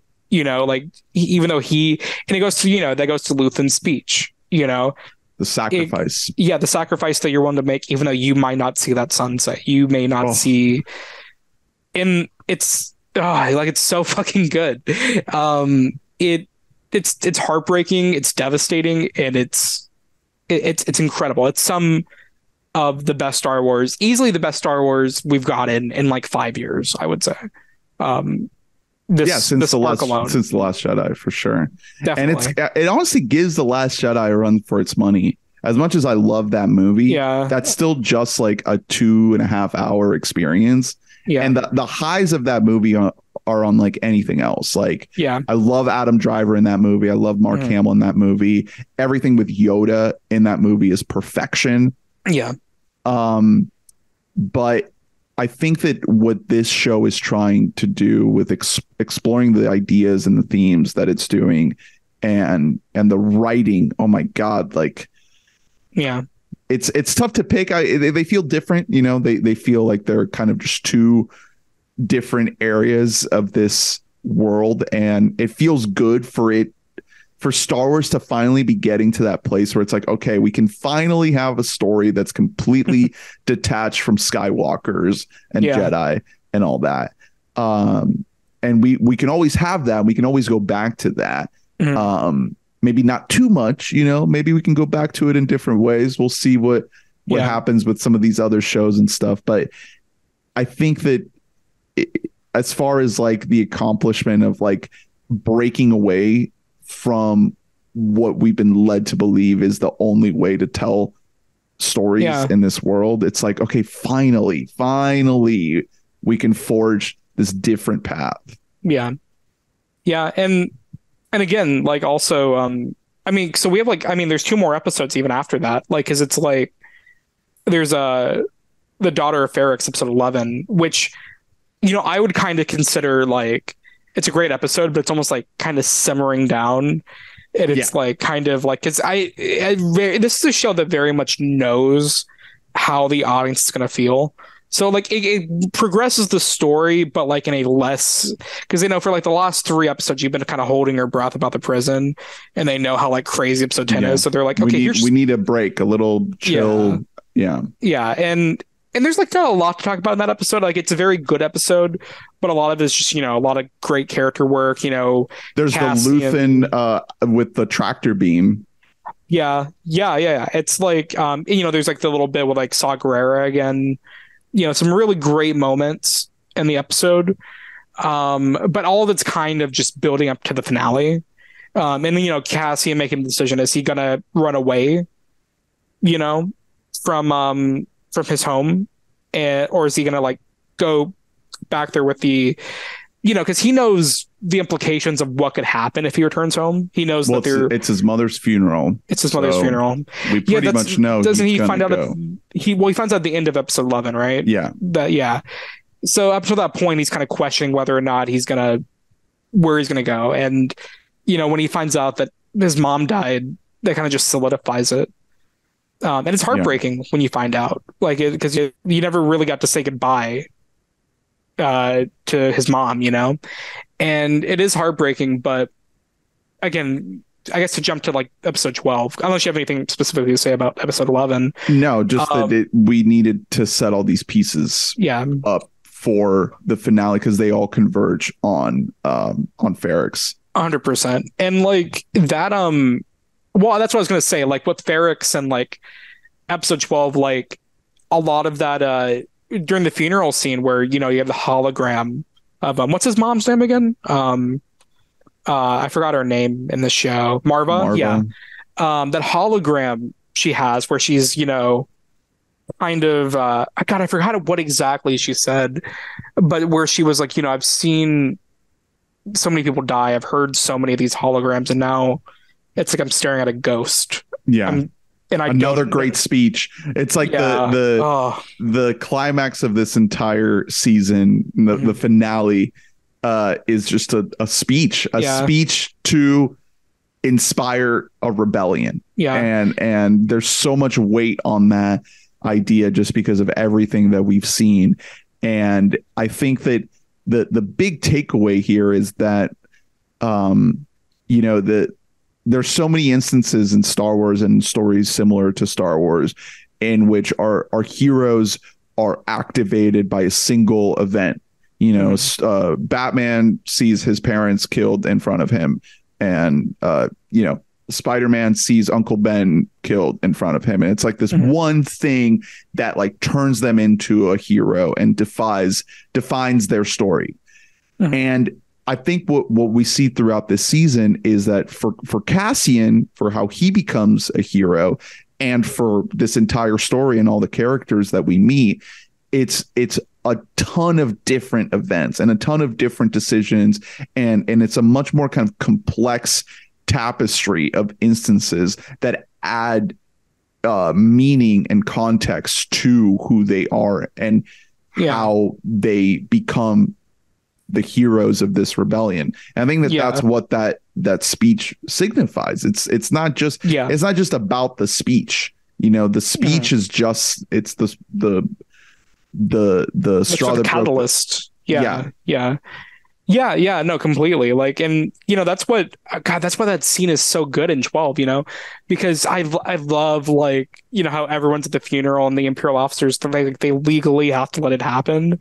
Yeah. But everyone's kind of on edge. You're like, they don't know what the hologram's going to say. They're like, because one thing I love about that is that now between the heist and, you know, everything with the prison outbreak, you know, there are these sections of rebellion. I forgot who says it in the show. I think it's Mira that says it. But she says, you know, like, it's these little people, like, don't pay attention to the sparks of rebellion, but that's what you should be paying attention to, because that's really the scariest, most dangerous thing for the Empire.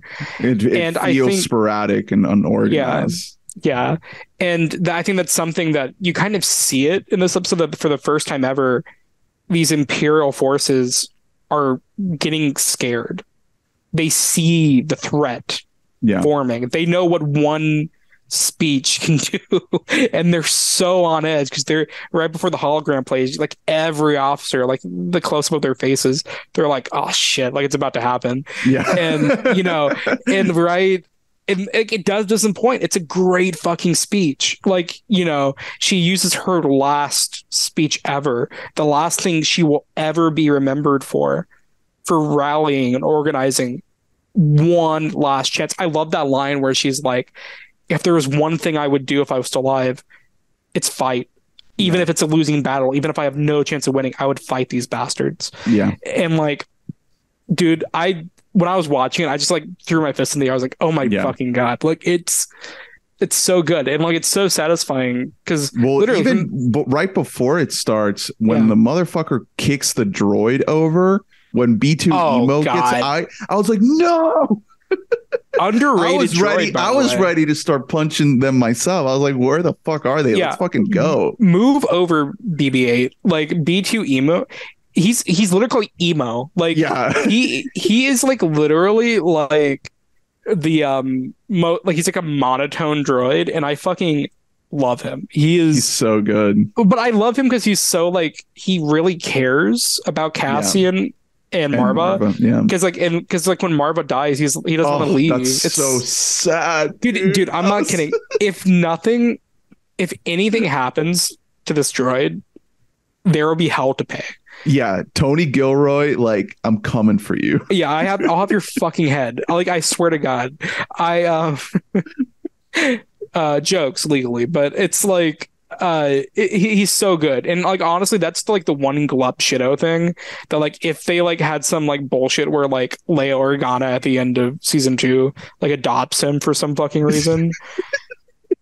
And like gives him the Mandalorian so he can be in the future shows. Yeah. So be it. Like I'll accept it. So he can explode with everyone else on Alderaan. Well, that's what I'm saying. No, that's what I'm saying. Like give him the Mandalorian so he can be with Grogu. Okay, good. Yeah.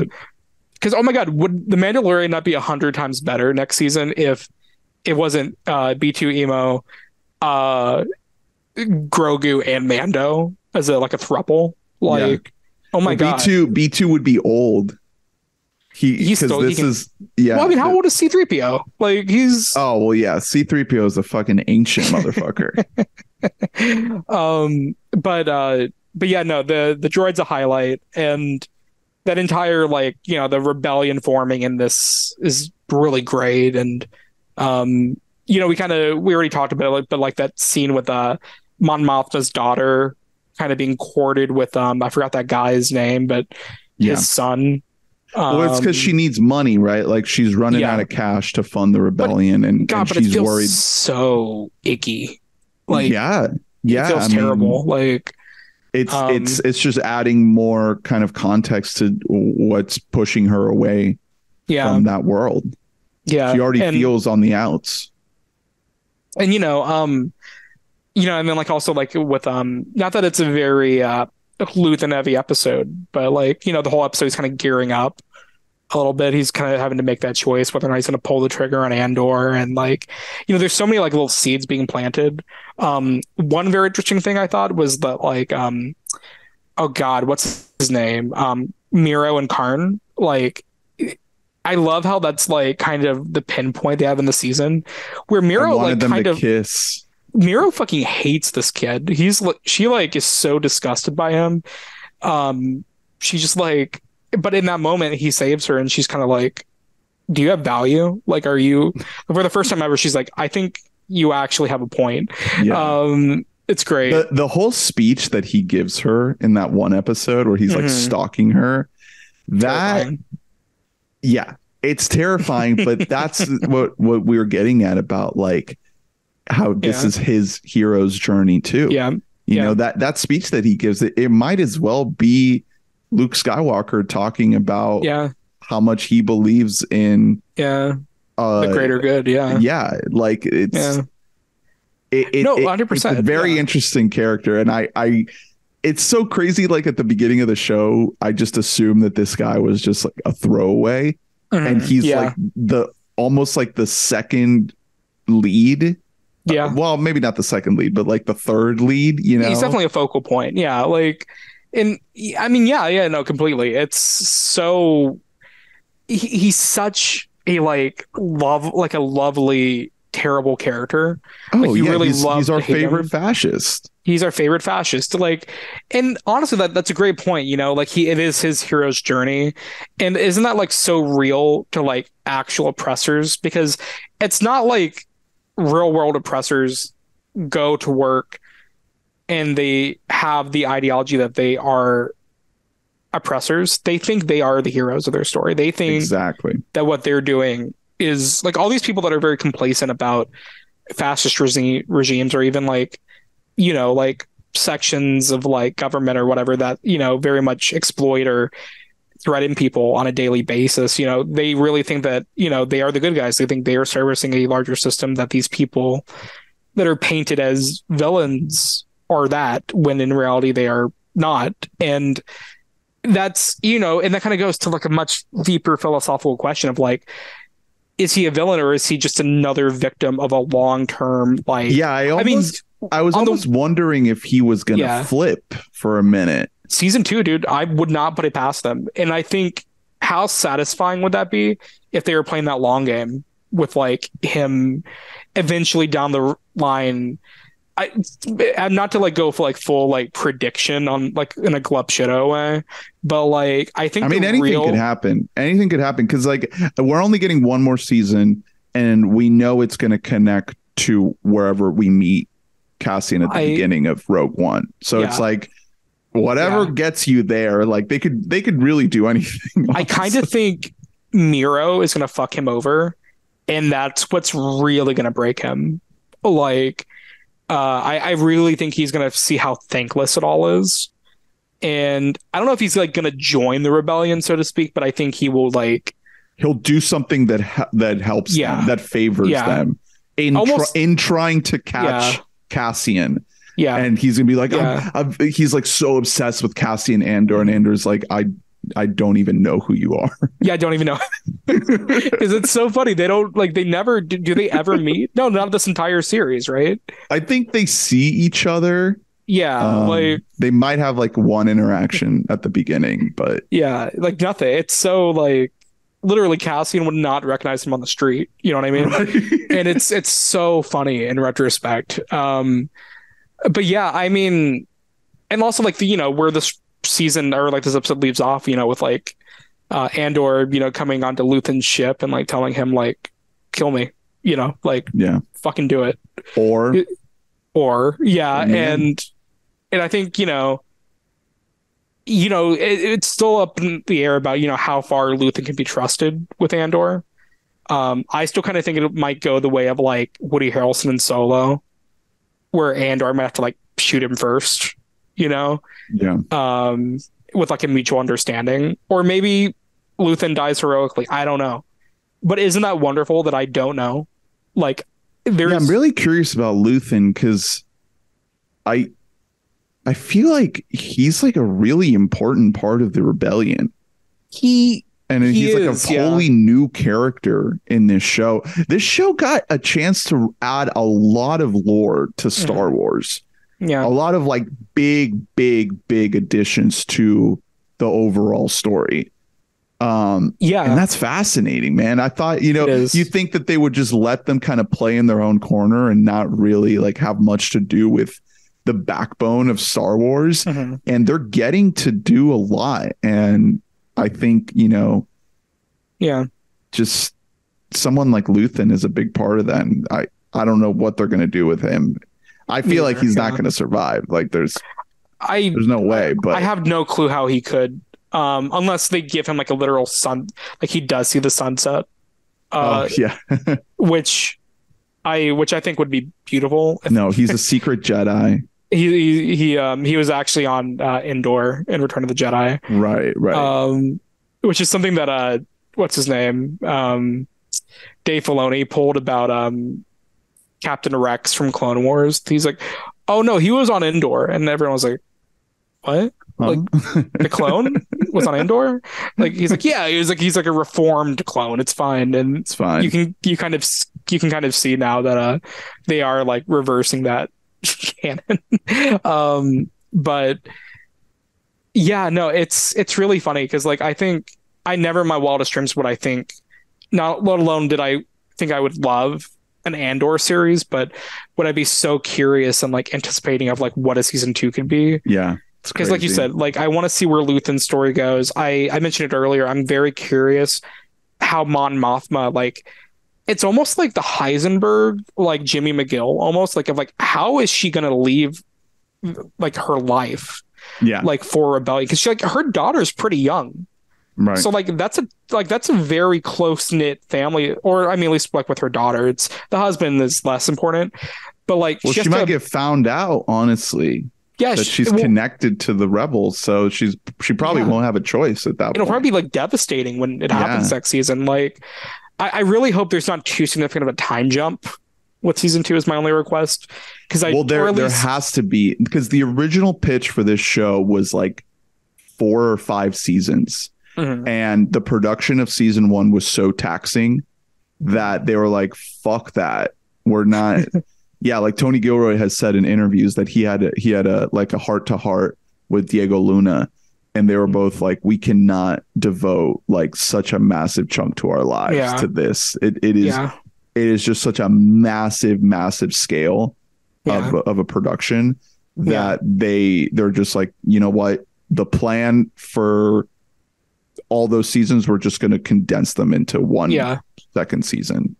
I guess when I say the time jump thing, my only point is that I don't want them to like not show a lot of these talking points that we're talking about. Like, I don't want next season in passing to hear like, yeah, wasn't it sad when Luthen died? Like, I want to see it, you know?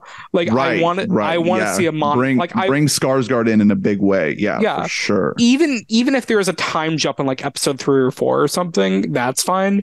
But I at least want to see like all these like things that are being hinted at. Like, I want to see Mon Mothma have to make that difficult choice of like leaving or fleeing her family. You know, I want to see Luthen's in game. Like, I want to see all these threads that are left unfinished by the show very deliberately. And you know what? I fully trust Gilroy to do it. I fully, at this point, after 12 straight episodes of banger after banger, I trust him. Yeah. Like, I have never felt that way about a Star Wars show. They'll probably space out the mini arcs. If they do the mini arc approach again, it'll be like each one, there's a time jump between each mini arc. That's how I would do it. That would be great. I mean, even if it's like 1 and 2 is like a 2-year, like each 2 episodes is like another like year and a half, and then that can compile up to 10 years almost if you really think about it. I don't think we have that much time to cover though. I was about to ask, because like, how soon is this before Rogue One? I know there is an answer. In between what's it called? Sith and New Hope, it's like roughly 20 years, right? And Cassian has to be around that age. I just Googled it, and I like how Google doesn't know the exact answer. It says about 5 years. Not even 5 years, about 5 years. Andor takes place about 5 years before New Hope or before Rogue One. Well, Rogue One, New Hope. Yeah, same thing. Okay. Yeah. So, honestly, yeah, like and that's easy, honestly. Like, you can have this first season was roughly a year-ish, right? Like, how long was he in the prison? You know, we don't really know. I mean, how long did the heist planning and everything? Like, I mean, there's so much of that is like really left to interpretation. That I think a year is very fair in terms of like assuming, and so that gives you like what 4 years left before Rogue One, and that's plenty even if of it's time. 5, like they'll be able to do it. It's literally going to end with fucking what's her name, Felicity Jones running into Jyn Erso. No, it's gonna end with Mace Windu saying, "Are you interested in joining the Rebel Alliance initiative?" What all these stupid Rebel Alliance characters that people pretend they have nostalgia for, like Biggs or some shit, or Porkins. Oh my god, just like people that have like fake nostalgia. Like, you can't convince me anyone has nostalgia for Porkins. Like, who's that motherfucker? Is it Biggs that appears in Rise of Skywalker for like 5 seconds? He's like Lando's gunner in the Falcon. Sure. He's like Luke Skywalker's. He's the guy that grew up on Luke Skywalker's on Tatooine with Luke, and then he went to the Rebel Alliance in A New Hope. And the actor came out and said he hates Star Wars, and then he came back for a 5-second cameo as Skywalker. But my point is, didn't they announce a Lando show? Yeah, and it's unclear if it's what's his name or Donald Glover. If they brought Donald Glover in to this, that would be so cool. I would love it. Genuinely, I would like adore it. The problem is, and I think Donald Glover thinks this too, I think he's too good for it. Not that he's too good for Andor, but I think almost that he's like that Lando show that he's talking about. Like, my ideal like Lando show is like it begins with like Billy D like talking about his past, and then it cuts to like, Lando has to think about his whole life before he goes on stage. If there's just like an 8-episode miniseries about like Lando like swindling people and like gambling, and like make it like an Ocean's 11-esque kind of movie with Lando, dude, sign me up. I kind of have a feeling though that's not going to happen. I think that's going to be one of those things that never happens. I'm worried that Andor is going to feel like an outlier. In my hopes and dreams, it would set a new standard for Disney and for Disney Plus, and Kevin Feige would catch a whiff, and everything that they're putting out would be on this quality. I'm worried that that's just not going to happen. and that this was like the one that got away. Like Gilroy like snuck this one in there. Yeah, I mean, we'll see. I wonder, because I think last time I checked, the viewership was decent but not great. But season 2 is already filming, so we're safe. Like it's not a matter of getting renewed. It's exactly what you're talking about. It's a matter of whether or not they're going to learn a lesson from it. Apparently, it hasn't gotten great viewership. I mean, just goes to show about like what we started out at the beginning of the episode talking about, how like none of our friends have watched this show pretty much. Yeah. You know? And, you know, a lot of it could be accredited to like, you know, what we were talking about with burnout, like, oversaturation, the fatigue of it all. But, and then, you know, I mean, we were texting about it a few weeks ago, I think before the finale, and we were like, I think I told you, I was like, it's really fucked up that they made this post Obi-Wan when everyone gave up, because like if this came out like in the Mandalorian like height, people would be like watching the shit out of it. I mean, you know, it's bad if they're like showing it on ABC, which is what they're apparently doing. Yeah, they're literally showing it in freeform. All I can do, I mean, again, at the end of the day, season 2 is confirmed. It's happening. It's literally started shooting this past week. So like we're good, you know, we're seeing it through to the end. But I think just in terms of like, I want people to watch the show. I want people to watch the show because it's good, and I want people to believe that Star Wars can still be good. Because it also just good art. It's like genuinely art. Like it's great. It's compelling. Ideas, real ideas, great writing, great characters. Like, man, I just didn't think that Star Wars still had that in it. Yeah. You know, and it's true to what George Lucas wanted to do originally. Yeah. You know, George Lucas, Star Wars was not about itself. Yeah. In the beginning, it was very simplistic, and Lucas always had, you know, family friendly, kid friendly stories in mind first and foremost. Andor's not kid friendly or family friendly, but it is rooted in a lot of what Lucas was interested in, which is like real stories about, you know, there's a reason why it's called the Empire.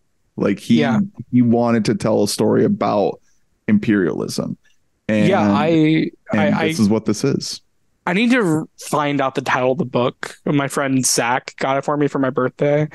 It's about that, and I was reading the first few pages of it, and it's literally about that. How like Lucas, I think he was like really, I think it was a little bit after Vietnam, the first movie came out, and he apparently like the Vietnam War is what inspired the way he depicted the Empire, the United States, the American oppression of the Vietnamese people. It's right there. It's, and you know, that's just, I guess at the end of the day, to maybe sum up this episode, this one goes out to the people that are saying you shouldn't make Star Wars political.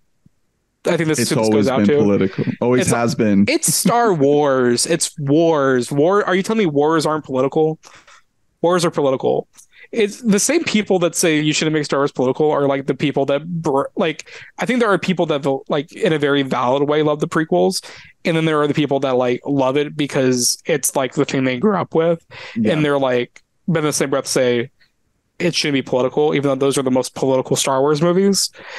Even though that's what George Lucas was like the most interested in. That's why he made the fucking prequels all about taxes, political machinations. Yeah, this one goes out to the people that still don't understand that the US is the empire. This one goes out it's really, this one's for the homies. Like it really is. It's I guess I truly believe, I thought this with The Last Jedi when it came out, and I think I can officially finally put Andor in that canon too, where I think the Disney era has shown a lot of true colors with people and how they consume Star Wars. And I really think I only will trust people that like Andor and they like The Last Jedi. Right. I mean, you can like any of the other ones too. That's perfectly fine.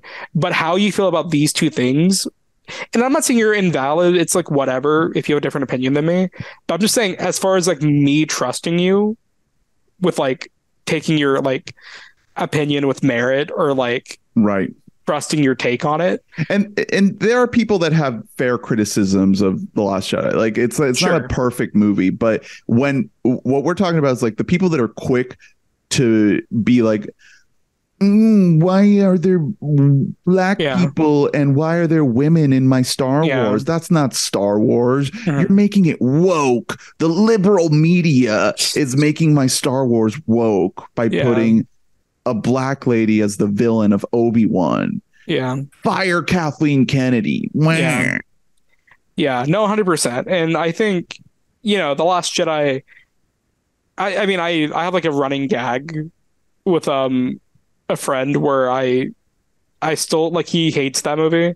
And every time he criticizes it, I'm like, in the 5 years that I've like, it's been out, you have not made one compelling point about it. Like, and he's not necessarily on that train that you're talking about, but he like, me and Joey were hanging out, and we were talking to this guy he hates Last Jedi, and he was talking about like, for example, like bombs dropping in space and how gravity, blah blah blah blah blah. And then Joey went like, he's like, yeah, but like, what about like actual issues? He's like, and Joey, because Joey was like, I forgot what he said exactly. He's like, because you can't tell me you give a shit about gravity. And then I went into something like, I'm like, well, if you really care about gravity, I can't wait to tell you that like the Kessel Run isn't real, and like right, exactly, and like hyperspace is not an. Did you know that that the Force was made up? Yeah, like it's such a weird hill to die on of like specifics about like logic in Star Wars. I'm like, because like it even goes to like the Rise of Skywalker point where like Rey like kills that worm. It's like they made up that power. I'm like, dude, they made it all. My guy, it's all made. I'm like, Leia wasn't his sister until the last movie. Like it's so Star Wars isn't real. It's all made up. It's all movie by movie, and like obviously to a different extent with the sequel trilogy, sure. But my point remains, I think. Yeah. And I guess to cap it all off, to talk about all the glup shittos and all the content and all the man babies and the crying, it's really nice to watch one of these that feels like it's for adults. Yes, exactly. For real this time. Yeah. For real. I feel like we were promised that so many times over. With Mando. I mean, Mando, it seemed like, and the good thing about Mando is it feels like it's for everyone. Yeah. But this one just feels like, this one's for real for adults. But yeah, I'm really happy we got a chance to talk about it. Yeah. And most of all, like as a final thought, I'm glad that I really feel like Star Wars has reclaimed a certain relevance in terms of quality. That it used to have, and that it seemed like it was going to have, all the way back when The Force Awakens came out. God, we were so young back then. So young. And now when I was finally crying over trailers. Yeah. And now finally it seems like I can wholeheartedly love Star Wars without an asterisk. And that's the feeling that the show has given me, and I'm very happy. Yeah, I mean, to me it's like there is still an asterisk, I would say, but I don't necessarily view that asterisk as a bad thing.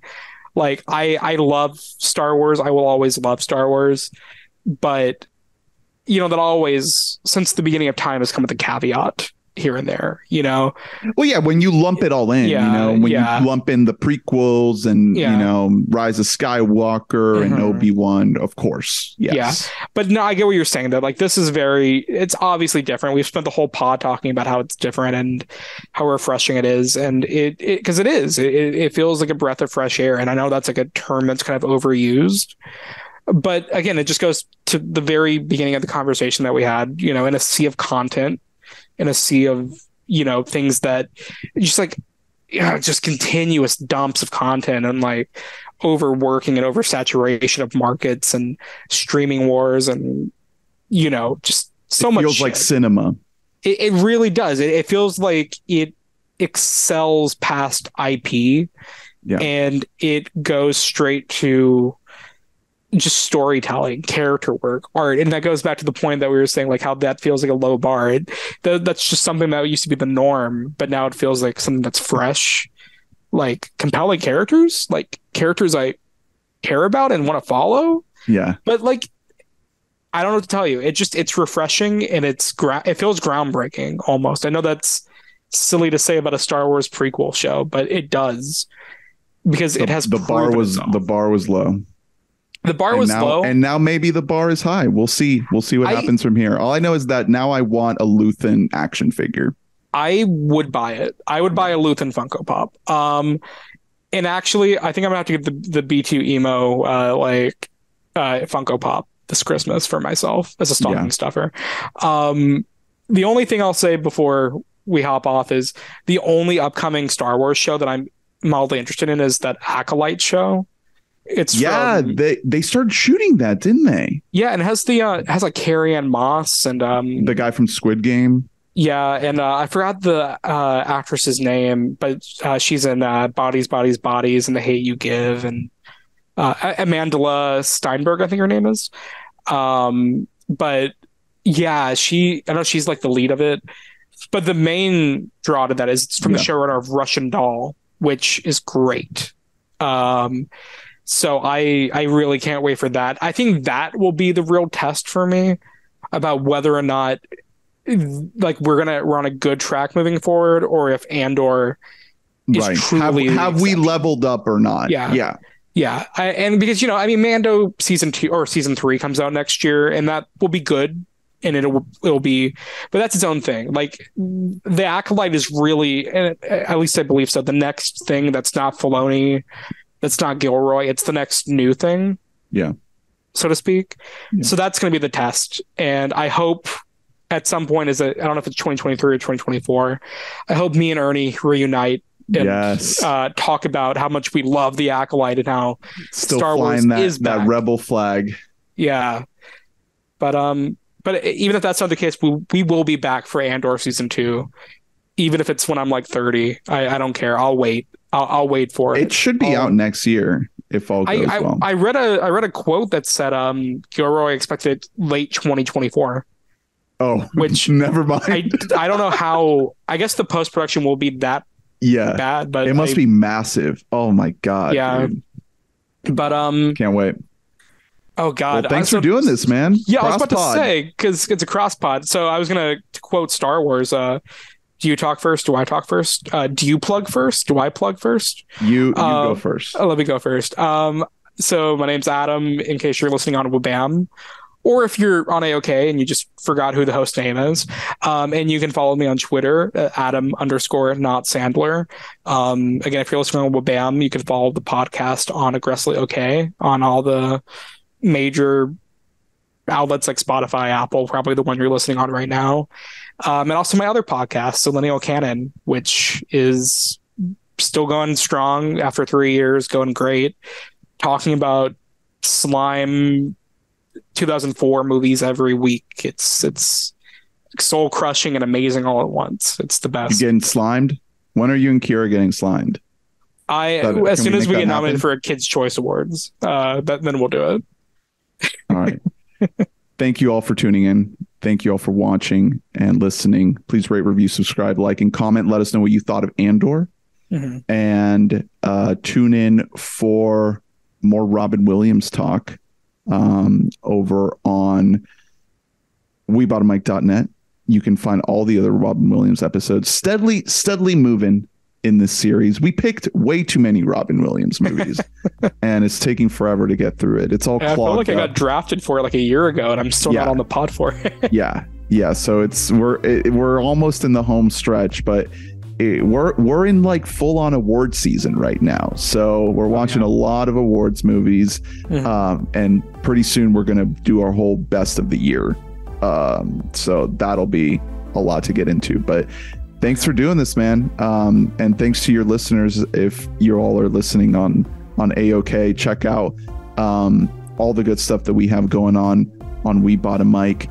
And yeah, this has been great. Love Andor. This synergy. This is it. This is what the Empire's afraid of. They're afraid of formation. They want to break us up. They want to break up the rebellion. Very weirdly fitting, honestly, in hindsight. Bye, guys. All right. Thanks so much, man.